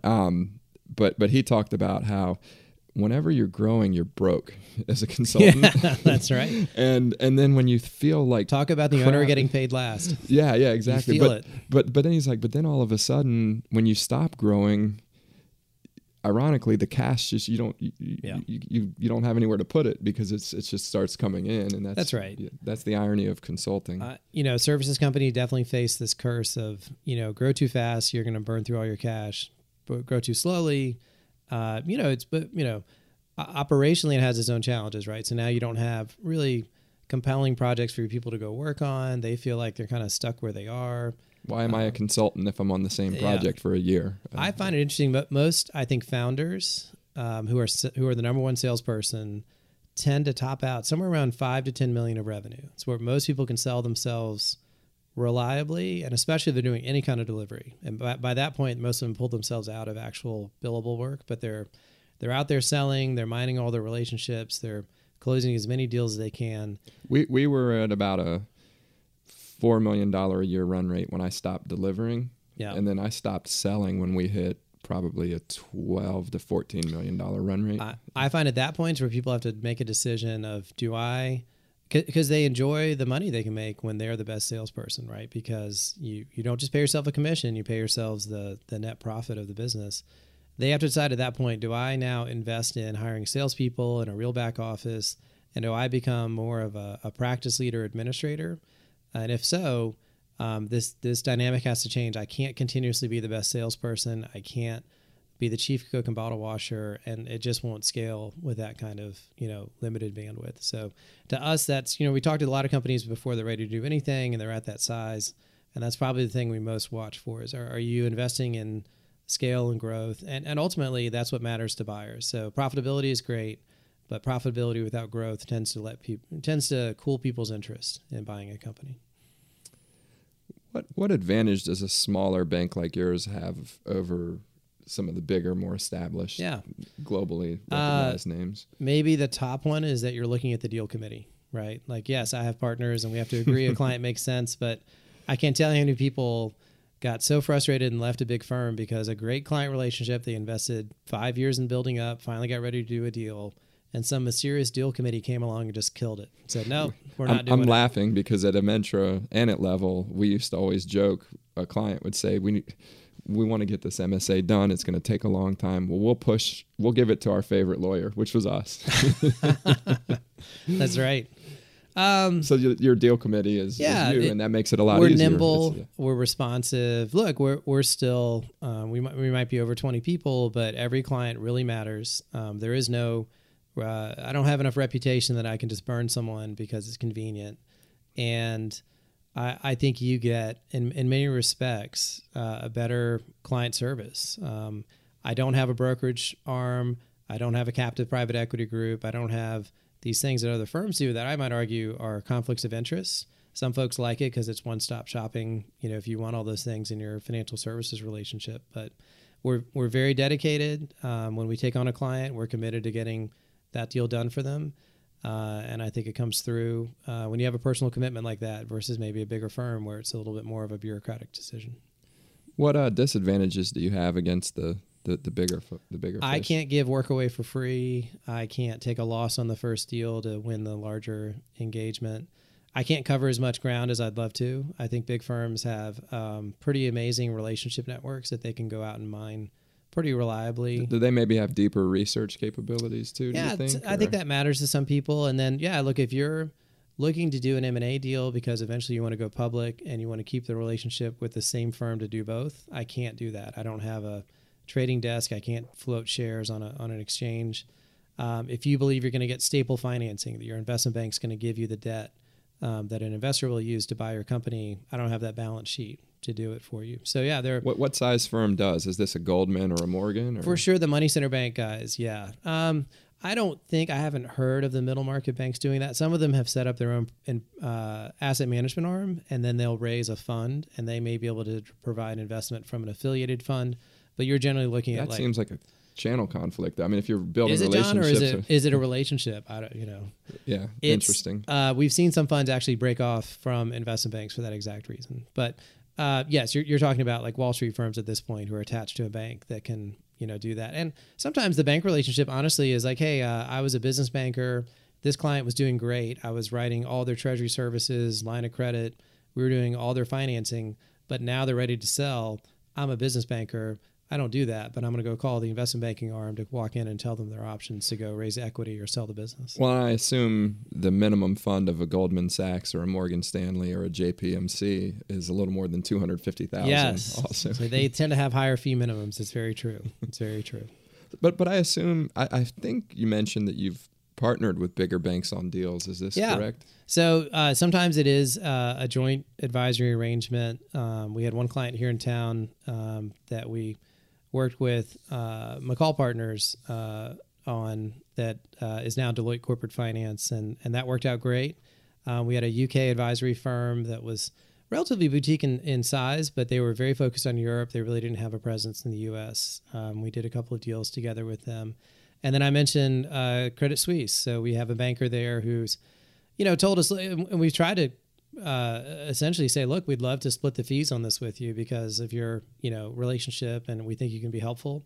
He's always refused it. He said, look, that would just make things too complicated. It's better for me if you provide great service to this client, make me look good. And when they're ready to go do a $500 million shelf registration or go buy a company for, $750 million, I'll go work on that deal. And they're going to call me first because I helped them, with you guys, go buy a company for $50 or $100 million. And that's what they needed to get to that point. I asked a JP Morgan tech banker, very impressive guy. He'd done a lot of really big deals. And I asked him, why do you even talk to companies at the size and scope that we are? These can't matter to you. And he goes, I don't give a shit about your fee. I really don't. Yeah. So he was but I care about he said, I sold a $15 million a year machine learning company to Cisco. I need to keep Cisco happy with good ideas. It's ideas. Yeah. No, we countlessly get calls from that Credit Suisse banker and others who's like, look, in an hour I'm meeting with the CEO of global company XYZ. Give me 10 ideas to pitch to them. What are 10 good companies in this sector? That's really smart of them, by the way. Yeah, and we love it. And we try to drop everything and make them look good. And then, that is where you get the referral. Like, hey, they like 3 of these ideas. If those are actionable, here's the guy's cell phone number. He's waiting for your call. That you can't, we couldn't pay enough money for that kind of warm intro to what is a very, exciting, lucrative, hard to get relationship in this space. And those kind of calls are what we live for. So yeah, to them, it's worth dealing with us and getting good ideas to make them look good so that when a bigger opportunity comes, they're poised to get the engagement. So I'm guessing you've sold businesses that were the result of a family breakup, whether a death, a divorce, or just the family just doesn't get along, or they disagree on where they want it to go, or maybe the founder gave it to 3 sons and or daughters and they just don't agree anymore. Is that something that you have run into frequently, or once or twice? So I will say, for whatever reason, a lot of tech services companies, maybe they're just so specialized that they don't tend to fall in this family tradition kind of mentality that maybe a general industry company does. But we definitely have a few mandates that were the result of children stepping in. And probably more common would be a founder brings in, either promotes up an employee to become the CEO or brings in a CEO. They run it for a while, things are going great, and now there's a difference of opinion, right? There's some equity split there, and the CEO wants to go one direction, the founder wants to go another, or co-founders who say, look, maybe the best thing to do here is to buy one or the other out. And so that's probably more common. Like the true family business, kids running it, the dad started or grandfather started it. We've had 1 or 2 of those, but I think in consulting especially, that's just much rarer than it is perhaps in other industries. Do you have any advice for founders? And this isn't even just with family, with partners, for things they should be thinking about at the time that they start the company that could prevent those outcomes from being harsh or one-sided, or? That's a great question. So equity is forever. I'd think about that. I think a lot of people make decisions at the outset around ownership splits that they regret down the road, thinking there'll be a chance to correct it or change it. That's often very hard to do. Signing up an equity ownership agreement, barring some major event, that's going to be in place permanently. You might be able to dilute people down with additional equity or outside investors or things like that. How do you get around that? Do you put in a buy-sell agreement where there's a... Yeah. Well, one, I think it's thoughtfulness about, ownership split at the outset. Are you going to tie it to invested capital, or is it going to be sweat equity? If it is sweat equity, be very clear on the terms that are necessary to get that. I think beginning with the mindset that the people that are most important to an investor or a buyer need to have some ownership stake in the business. I think a lot of times we get involved in a company, it's owned by one person, typically the CEO, and as it becomes clear that there's a really strong team underneath them, we know what's going to happen. A buyer is going to show up, meet the company, get to know them, and say, look, I noticed in the cap table there's only one entry, and it's you. However, we're very impressed with these people, and we're pretty sure this company wouldn't be here without them. And most importantly, were you to leave, we were totally dependent on this team. If we go through a transaction and they get nothing, they're going to be extremely upset and very inclined to leave and not want to stick around. So either you cut them in now and decide how to allocate that ownership stake, or we're going to do it for you. And we're just going to take some deal value away from you and distribute it out to the team that we think is important to the deal being successful. So I would get in front of that. A lot of people do. Some people wait to the last second, I feel like, and then they're, scrambling. And there are ways to do that are, with some planning, are a lot more effective, tax efficient, work the way you want them to work, versus waiting till 90 days before you're going to close a transaction. And now you're kind of boxed in and you've got to get something done quickly. I've seen that a couple times where the tax consequences were mind-blowingly awful. Yeah. And if just a little thought had been put in a year or two earlier. Long-term capital gains is an amazing thing. And if you don't qualify for it, it is almost punitive to see what people have to pay between federal and state ordinary income taxes. So it's a boring and dry subject. I get it. But when it becomes real, and I think to some extent too, people after the .com blow up and the 2008 meltdown, they looked at things like equity and phantom stock, and people are like, Like that'll never, like, who cares? Like, we'll do whatever. That'll never, what are the chances this really becomes liquid or has value? And now this chicken's come home to roost and like, oh gosh, I can't believe I gave, this admin. When you write a 60% check, yeah, because in some cases you're dealing with double taxation, right? Oh, yeah. Because it's a C corp and it's an asset sale as opposed to a stock sale. Exactly. So tax planning, estate planning, do it at least a year before you think there's going to be a transaction. It might feel painful to write the check to a lawyer now or an estate planner now to put the plan in place, but when you're saving 6-7 figures worth of taxes at closing, you'll thank us that you did it. So it sounds like you get it. The best is our mutual friend Austin Rosenfeld, who was on the podcast, who literally moved to Texas. Yeah, there's no state income. A Redskins fan moved to Texas. So obviously you've talked a lot about deals in the tech services space. What are the trends here that you're paying attention to now? The cloud. The cloud dominates everything. And by cloud, you mean public cloud? You mean hybrid cloud? You mean? So the big three right now, right, are AWS, Amazon, Microsoft Azure, and Google's cloud infrastructure. Oracle and a couple others have some interesting also rans, but I think right now those are the three public clouds that people pay most attention to. I think SaaS software is still high on people's list. I think we're trying to still figure out who are the up and coming SaaS players that are going to knock off incumbents like Oracle or SAP. That's interesting to us. I actually think I just visited Map Anything today, who was recently acquired by Salesforce. How about that? Not that that's right? a services company, but it's. I don't know why that doesn't get more press. Yeah. That, to me, that's an amazing success story here for Charlotte, especially with just we're so desperate. I think for a great software success story that should be shouted from the rooftops. Yeah, they raised $80 million through the years, and now the great thing is you're going to be driving down 77, and when you used to see the Map Anything sign, that is now going to be the Salesforce Charlotte office. Yeah, that's great. They're starting a rebuild of it in a little bit, and that's really exciting, and I think. They're an example of just a disruptive SaaS company that's going in there and kicking Oracle and SAP in the teeth, and Siebel and some of. I mean, there's so many other CRM companies that used to be around, and it's just not even a thing anymore. At one point in my life, I was a certified Siebel technical architect back in the day, and I know it. I mean, it's more things change, the more they stay the same. I remember it was a big deal to move off client server, right, and go to. Remember Oracle tried to roll out those virtual machines or virtual desktops, and network computing was going to be a thing.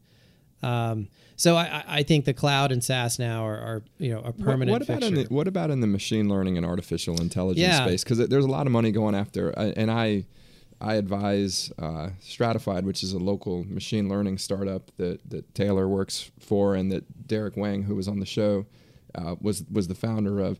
Clearly, and he's raised a lot of money from Georgian Partners and some other big name investors. Yeah. But I don't think there's any services company in that space that you can point to and say, yeah, this is a great machine learning. And I may just be wrong, but there's not. No, I think that's probably what's missing, though. I think so. Machine learning and AI, in my experience, there's a real enterprise adoption barrier, and I think some consulting partners need to come through to make that work. I think it's like data warehouses and analytics were 20 years ago. Those are great on paper. You look at some awesome case studies. The sales rep comes in and sells you the most expensive hardware you've ever bought because you need it.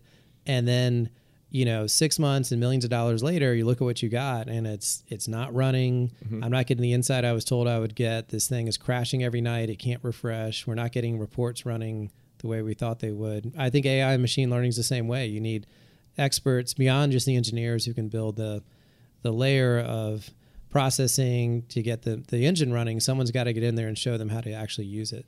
Well, one of the things that I've learned from working with Derek and Brad and Kevin over at Stratified is that machine learning is it's different from application development. Right. It's almost like philosophical. Yeah, right? It is. And the thing that I still haven't fully wrapped my head around is in application development, the algorithm is king or the implementation is king.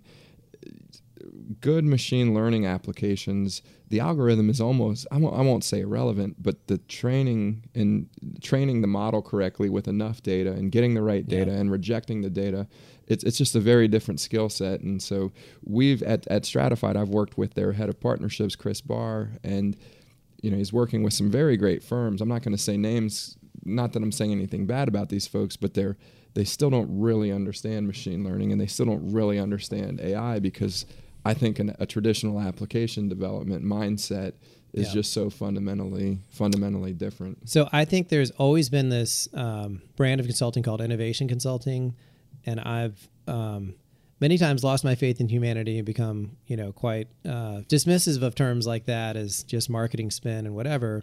But we have a client that does that, and it really opened my eyes to what is possible in that world. And part of their model is they own an incubator, and they'll take large corporate company teams, teams from large companies, and say, look, you need to reimagine the way you do business. Like if you look around, you're getting gobbled up by these technology-driven competitors, and you're going to be, this line of business will be, if you're lucky, in 50th out of 50. So let's go reimagine the way your business could work, and let's take a small group of you and go through an incubation session. And that's where I think that's like what machine learning is to these guys. It's going to be such a new way to run the business. And if machine learning is done right, I think it presents insights and discoveries that no one expected, right? And you have to have a little bit of like philosophical faith that the machine's going to uncover things that you would just never figure out. They run counter to your intuition. Well, Derek has been pretty adamant that so first of all, he's trying to build augmented intelligence. He isn't trying to replace the humans. He's trying to make the humans smarter and work on the things that, frankly, they want to work on. One of the problems that humans have is bias. And if you work with with supervised learning, then the human trains the robot, and unfortunately you introduce biases. And so he's pretty adamant about, we're going to start with unsupervised and get the human pointed in the right direction. Right. Because there's things that they've uncovered. They uncovered for one bank that you've got people complaining about your mobile app about Second Amendment rights violations, and it turned out it was because people were trying to swipe their cards that were issued by this bank at Walmart, and they were rejecting to buy firearms, and so people were complaining about second right. Well, if a human looks at it, they're not necessarily looking for that and saying this is an anomaly. Why is anybody talking about Second Amendment rights on an app for a bank? But if you start with the robot and it goes and it learns, then I think that you remove some of those human biases. I also think, we now live in a world where there's so much data. It is so cheap to store. It's so easy to produce. There literally is not a human or a team of humans who could consume all the data that's at their disposal effectively. It's not going to exist. So if you don't know how to work with some type of analytics, AI, machine learning, and let the software do what it's meant to do, which is digest all this data and bring you back conclusions that would never make sense to you. You might think, I run a store and all I care about is what time of day do I put the highest prices up because there's the biggest demand so I can make the most money. Mm-hmm. And it might produce this insight that actually your best shoppers come in from Starbucks around the corner. Like that is 100%, that's the best shopper you'll ever have. So your better move is to go run a promotion of that Starbucks and ignore your variable pricing. Be like, no, that's not the way I've done this for 10 years. I'm supposed to change pricing at peak surge demands. Data don't lie, even without artificial intelligence. And I think people, articles are going to start to come out now about how much data technology companies know this and how much alarming amount of data and insights they really have on you to push, at this point, advertising. But like we know that's just the tip of the iceberg. So to me, that is machine learning, AI. Oh my goodness, the buzzwords are just being applied left and right. It's hard to cut through the noise, but yes, it's changing the way people do business for sure. Absolutely. So what kind of multiples are you seeing for financial and for strategic buyers? And obviously it's going to be industry. Let's even just focus on tech services, because that's where you do a lot of your deals. So it's heavily still dependent on growth and sector. If you're scaled up over 20 million of revenues, most tech services companies need to do at least 30% gross margin, 40% is better. So gross margin more important than EBITDA in your mind if you're growing that fast? A little bit, yeah. And, a healthy growth rate. So at least 15, 20% year-over-year growth. And almost as important is a good track record of growth. So 2 to 3 years of consistent growth. People get very nervous about the one bad year in 3 being a sign that there's something to this business that makes it hard to predict going forward. that tends to be in this market maybe a 7 to 10 times EBITDA type of multiple. I still think valuations are tied back to EBITDA at the end of the day. If you have 15% EBITDA, you're doing a pretty good job. If you can couple that with 20+% growth, I think you're in good shape. I think financial sponsors have gotten very aggressive. I think maybe 5 years ago, they were conservative. I think it helps now that debt is very cheap and widely available, so they can get aggressive and rely on a debt partner to help them get their own evaluation. I think they've also raised just amazing amounts of money. I think there's tons of articles written about how much capital has been raised. Apollo, now. $23 billion, Carlyle, $18 billion. You literally can't wrap your head around how much money, and that is, trickled down to mid-sized funds and the guys who look for middle market deals. Well, and to your point on we talked earlier about buy side work, and they're not allowed to put the money on the sideline and wait for a recession. Their investors want them to put it to work. The worst thing they can do is say, I couldn't find a deal and give it back. That's not why these general partners raise the money. They want to deploy the capital. Yep. So money wants to find a home. You have lots of people showing up competing for good deals. And it also, I've learned over time too, the stock market absolutely drives expectations. If there's an expectation that the market will keep trading in general at this earnings multiple of publicly traded companies, people will buy underneath that expectation, thinking that is a very likely exit. Either I'll take this public or I'll sell to a public company, and knowing that they're going to look at where their stock trades, and that's going to translate into a view on where they can buy a company and still be accretive or have some upside for them as a buyer. But yeah, right now we're in this, pretty amazing bull run of capital being available. There's a lot of capital chasing, not that many deals relative to the amount of money they've raised. And there's a stock market, that's been very elevated from a valuation standpoint. And it is a seller's market right now. It is a great time to be a seller. I can tell you that right now. It is a lot of people showing up on deals, a lot of people looking past issues that would keep other people out in normal times. And I think the underlying economy is still very strong. If you're selling into corporations, they have a lot of budget. If you're in tech services, the IT budgets are flush. Another trend we've seen is that the marketing people, they got the budget used to belong to the CTO now, right? Digital advertising, digital media, it is running the show. And a lot of technology companies have morphed into this kind of hybrid digital agency model where they're putting a marketing campaign together with branding and customer demographics and speaking the marketing language. But underneath, they have a lot of engineers and developers and consultants. And that, again, it's pulling a lot of people into investing in marketing services and digital agencies at valuations that weren't thought of in the past. But the expectation is there's just going to be a lot of demand and growth in that sector. Yeah, I could see that. What a time to be alive. Can you speak a little bit about the concept of a carve-out? I think you talked about you doing a carve-out where you say, hey, these 17 firms are the ones that I'm putting a tail on, and if you sell to them, then I'm going to get paid. But I believe there's a carve-out up front, which is I'm already talking to these companies. You're going to get less of a fee if I sell. Yeah, we might have a concession or like a list of companies that we would give a different treatment to, where we would say, hey, if you're already at this point and a deal closes with them in this time frame, that's a different fee outcome, right? Mm-hmm. So if you really did have a term sheet already in place, and we had a deal like this actually. That closed recently, where there was a great buyer. We'd put lots of deals in front of them, really liked them. We invited a company to attend our conference. We have an annual conference, about 200-300 companies show up. It's a mixture of buyers and sellers. They hit it off at the conference. They kept talking. They got to the point where they're ready to do a deal. The seller hired us to say, look, get these guys across the goal line. That's one fee outcome. Or if it doesn't work out, we're willing to pay you a different fee outcome for bringing in a new buyer that wasn't part of this discussion. The one we had lined up, it didn't work out. They ultimately decided they didn't like the way this consulting firm had a delivery model that they just decided didn't work for their pretty traditional kind of Big Four type of delivery. They wanted something different. So we did what they asked, and it was a different outcome. And that was a carve out. So the initial buyer at the table had one treatment. Other buyers that we brought in really from scratch and educating about the business from step zero all the way through to closing was a different outcome. One of my problems with this notion of a carve out is then I think you and your banker, you being the role that I typically play, but myself and my banker should be aligned in our interests. And I'm always worried that if they're getting paid different fees for one buyer versus another, it shouldn't matter who the buyer is. It should just matter what is the outcome.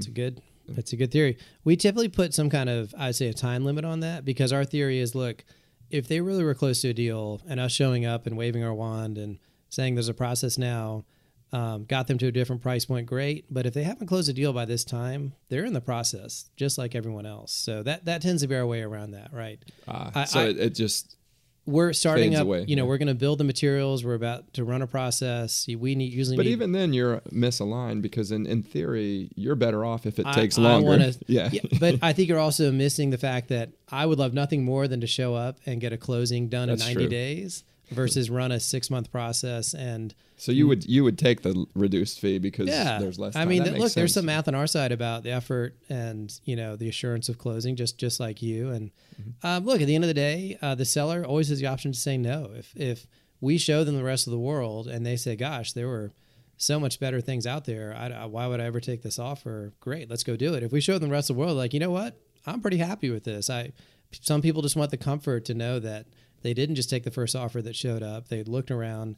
They had a view. There's a lot to that psychology, I think. Yeah. I think that is one problem we have with the buy side. We could show them the best deal perfectly aligned, and if it is the first deal we show them, they inevitably say no. They're like, well, let's see what's around the corner. That's good, but what else you got? And when it's the 5th deal, they're like, I've seen 4 that looked so in that not scenario. Let's talk about that for a second. And we've been going for a while. I'm almost done, so I'm cognizant of your time here, but let's talk about that for a little bit. If you have a deal that you think is the right deal, but it's the first one you've shown, will you wait a while then to show it to them? John, I'm not going to comment other than to say that I'm aware of the psychological impact of the first thing I show you being not necessarily the one you're most likely to move forward. But I think that's a great example of the kind of thing that only a banker would be savvy enough to understand. Wow. I, as an entrepreneur, would have never thought of that and said, it's...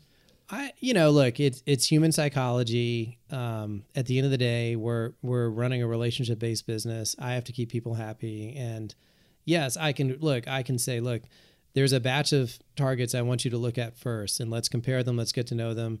There's also a little bit of we got to know our client through that. You can talk about what you want all day long until you actually get into the mix with a real company and have to come to terms with whether or not you want to bid on them, and if so, at what value. That's when we really learn what your true interests are. There's also, especially for a first-time buyer, there's just a lack of knowledge. You can say, in my head, I've always thought I'd wanted to buy this. And you meet 3 companies in that space. You're like, oh my gosh, I didn't realize that's how they get business. Oh, I'm not touching that with a 10-foot pole. I've seen that where, and especially because a lot of times the buyer is a bigger company and it's being run by somebody who doesn't really care about the company. Yeah. Not the way the founder does. The founder cares, and the first 20 or 30 or 40 or 50 employees really are bought in. But when you're talking about a 200,000 person multinational firm, the person making the buying decision might have a quarterly focus, and they really don't care. I have to say that the best buy-side clients are the ones that have a real vested interest in the acquisition, increasing the value of the company. Many times that ends up being the private equity group that owns it.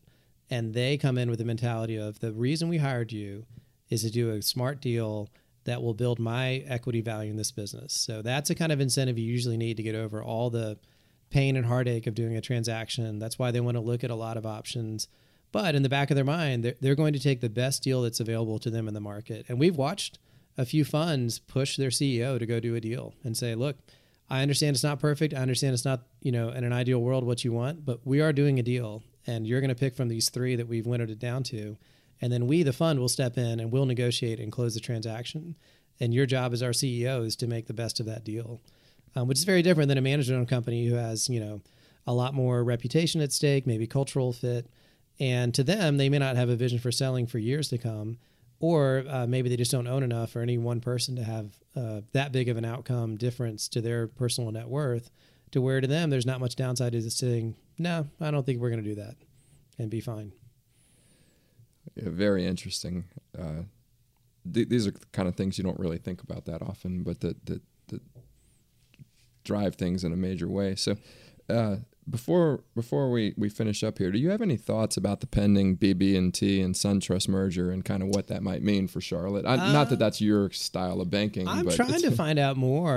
Would love more talent to come to Charlotte. Just selfishly, I hope some of those become future employees of ours. So that would be great.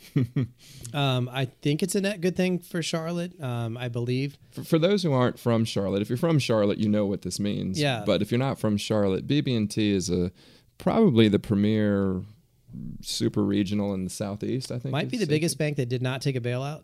Yeah. When very well run south. bank Yep. out of Raleigh and the Triangle and Wilson, I believe. So one of the few non-Charlotte based North Carolina banks, but based again, Raleigh or Winston-Salem are two very big employment centers. Yeah. SunTrust, a great bank. I think they were bankers to Coca-Cola, which is what helped them grow the way that they did. Probably this. If very big bank. If BB&T isn't the number one super regional Yeah. in the Southeast, SunTrust is for sure. Yeah. And they're based in Atlanta, and they've merged the two banks. I think it's going to be the sixth biggest bank, which is mind blowing to think that there's going to be three of the top six banks in Charlotte. Right.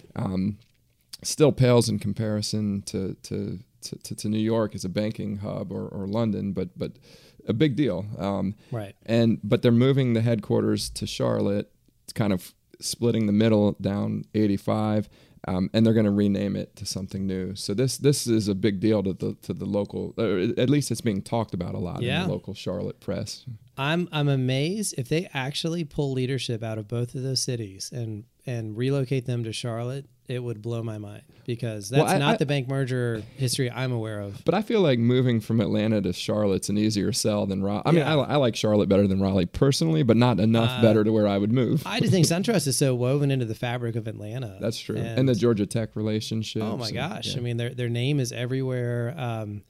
So I'd be amazed if that's what happens. I would love there to be more talent here in Charlotte. I'd kind of like to see a diversity of industries though. Like I'd put it back to you. Like I would much rather there be some software merger that came together and a bunch of software engineers and software talent came to Charlotte. That would be a great outcome. And in my mind, I'm very happy that they would move all that leadership and all that earning power to Charlotte but it's another bank and we have a lot of that already.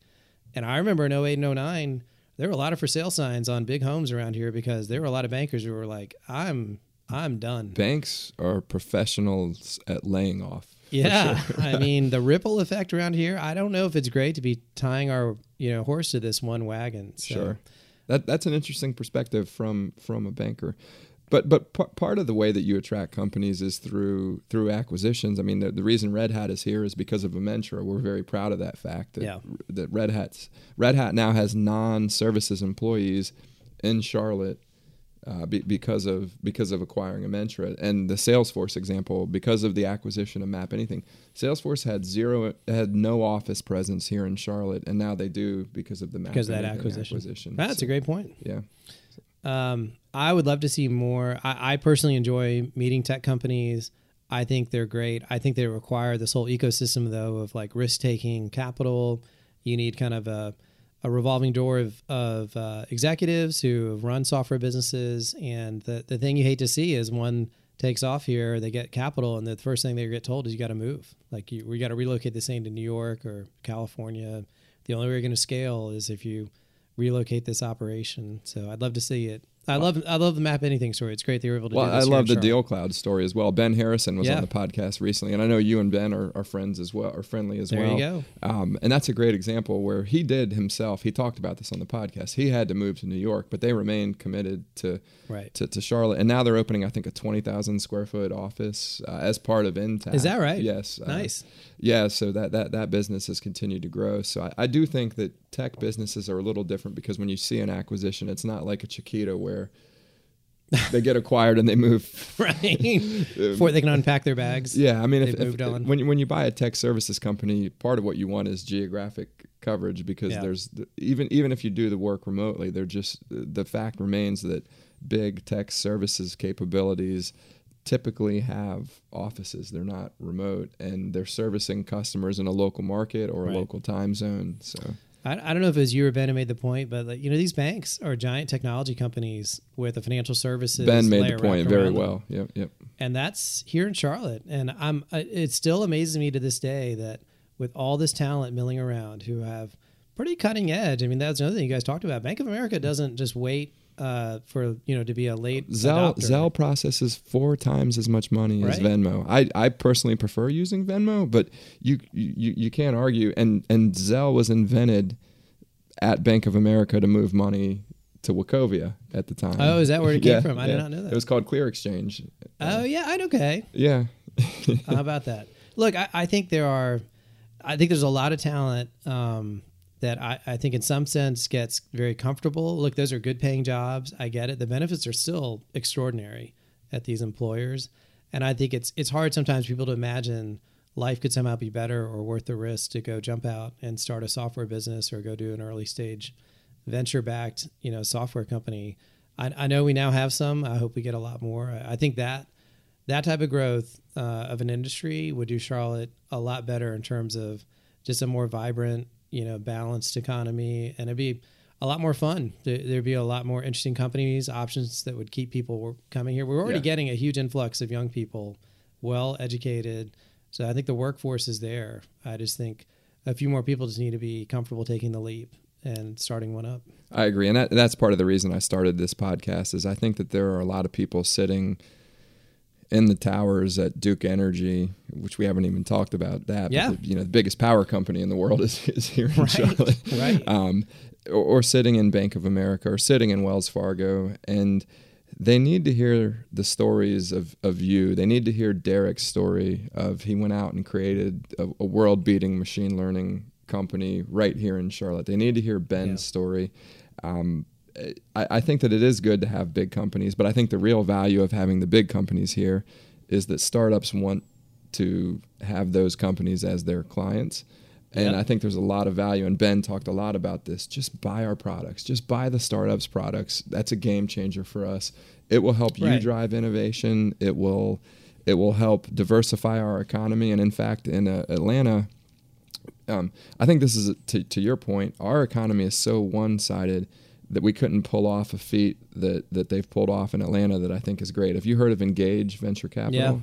Yeah. So what they've done is they've raised money from 11 or 12 of the top industrials in it's like a strategic venture capital. Yeah, and there was a group trying to do this in Charlotte, and it was just a real struggle. And I asked Chris Hart, my co-founder at Level, why do you think that is? And he's like, oh, it's simple. Home Depot and Delta Airlines and Coca-Cola and SunTrust and Warner Media, they don't compete with each other. Exactly. So they can invest in a fund together. Yep. Try convincing Bank of America, Wells Fargo, and BB&T Trust or whatever it becomes to do that. It's a much harder proposition, I think. So I think you're right. I think But again, it points out the fact that Atlanta could do this points out that big companies can be a big part of the benefit. And I've been involved. Stratified took some money from Engage. Another company I've invested in has taken money from Engage. And both of them are seeing the portfolio companies didn't just give them money. They're their customers now. I was going to ask, so do they actually pull through the investors from the fund? It's amazing what Tiago. Yeah, it's amazing what Tiago and his partner have done at Engage. Both of these companies are having the experience that they're getting pulled into meetings, they're getting exposure to executives, and most importantly, they're getting contracts out of these. I think the best incubator probably is a corporate department where you are working to build some technology solution. You probably end up with a product idea in the back of your mind. You look around at how your company does things now. You're like, I can't imagine this is the best way. No way are we going to build this. Right. And I think that, like you said, one, it's never been easier to start a software company. It's the price now is so low to get access to, servers, databases, even talent. My goodness, you can go get, coders and testers now offshore and anywhere in the world, even rural sources. You don't have to go outside the U.S. You have access to talent like never before. And the tools are there that allow them to collaborate remotely, so they don't have to be sitting in your office. They don't need to be in Charlotte. They don't need to be down the street. They could be across the country or in another country. And to take the leap of faith and, more than likely secure a contract from your old employer on the way out the door to be like, hey, I built this, in my spare time. It's solving this problem. I know we have it. We have it. You guys just spent all this money We're no better off with whatever solution we just rolled out. So why don't you become my pilot customer? I'll have your logo as my first paying customer, and nothing teaches you more than having that first customer, and then go build a company around that. I wish more people would do it. I'm cheering here from the sidelines, but we've worked with a lot of great companies where that was their origin story, was, either doing that, or I was at a big consulting firm. I took, this team of people with me. We went and started something after it became clear our old employer wasn't good at it or didn't value it. And now here we are, 5-10 years later, and it's really scaled up. And that's where they learned, it was on the job training, and the opportunity usually presents itself right there. And it's, you take the risk to go step out of your comfort zone and go start a business to try to address it versus just keep where you are. And I don't know. So I'm hopeful maybe more Map Anythings will start popping up here in Charlotte. That'd be great. I think there's a couple. I've been doing some investing early, in early stage companies, and it's really amazing to me some of the talent that we're seeing. I still prefer investing in someone's company who's raised money and exited before, but I'm looking at a couple right now that are run by very young founders and probably in the 24 to 25 year old range, and it's really exciting to see, and they need help. They need advice from a little bit of advice from me, but more of the value I'm adding to these companies is just connecting them into the network of other 40 somethings with a little more gray hair like us. Right. and it's fun to see that start to evolve. I still think it needs to happen faster than it does here in Charlotte, but that's great to hear. The only company I've personally invested in was run by a guy who was still in college, and I met him at the student portion of a venture capital competition. It was actually here in Charlotte, and it definitely was one of those. I've gone through a lot of pitches. I've seen a lot of presentations. This guy blew me away at 22. Yeah. He was, more dynamic, more impactful than, guys who've been at that for 25 years. And you think back to what you were doing at 22. At least I know I do. When I was sober. Yeah. No, exactly. And to this day, he's a great guy. He's very mission driven. He's just a much deeper thinker, and still, to this day, it's investing. It goes to that mantra of you invest in a person, not in the business. And well, Austin said, invest in the jockey, not the horse. Yeah, exactly. That's so exactly. true. So I would love. I think you're right though. When it comes to early stage investing, it's great to hear you found some guys doing it for the first time that are worth putting some capital behind, and you can stretch your dollar these days, especially in the software development space. I agree. Yeah, gone are the days of paying for Sun servers and Oracle licensing, and so. Yep, you can get that minimum viable product out for not much money. Now you're speaking my language. Well, look, Andy, I really appreciate this. Thank you. It's always good to connect. Like I said, I like to pick your brain over a couple drinks, so I figured why not record it and share it with the millions of listeners that I have. I will brag on you, John. You're one of the best connected guys. Every time we get together, I enjoy it. We always run out of time before I run out of things to talk about. I'm honored you would let me waste your time here on this podcast and fill up this space. So thank you very much. Well, thank you. It's funny you mentioned the connected, because I've had a couple of friends comment, you're putting out too many of these podcasts. You're going to run out of people. And I'm like, you don't know, you don't know just how many people I talk to about this shit. For whatever reason, everybody lets me talk to them. So this is great. And do you do this mobile on the road? I've done it a couple times. So I did Austin's from his house. I did. That's probably the only one I've done completely remotely. I've gone to people's office. I did. You did one where the interviewer was remote, right? You were. I've done two. I've published one. That was Scott Lean, the founder of GrandPet, and I just did one last night with the head of a medical group, and he's my personal doctor, and we got to just nerd out on cardiovascular disease, supplements, meditation, sauna, and that was a lot of fun. But yeah, so the idea is I'll do it from wherever. Right now I'm doing it from my home studio, which is where we're coming from. We're constantly investing. You can see we've been upgrading the cameras. We've gotten Taylor involved. We've gotten a gentleman named Todd involved. Ultimately, I'm in the process of talking with a friend of mine about opening up a professional studio that we actually sell to other folks and do the services around Nice. the editing and everything. Yeah. That probably, I think we're going to get going in the next couple of months here.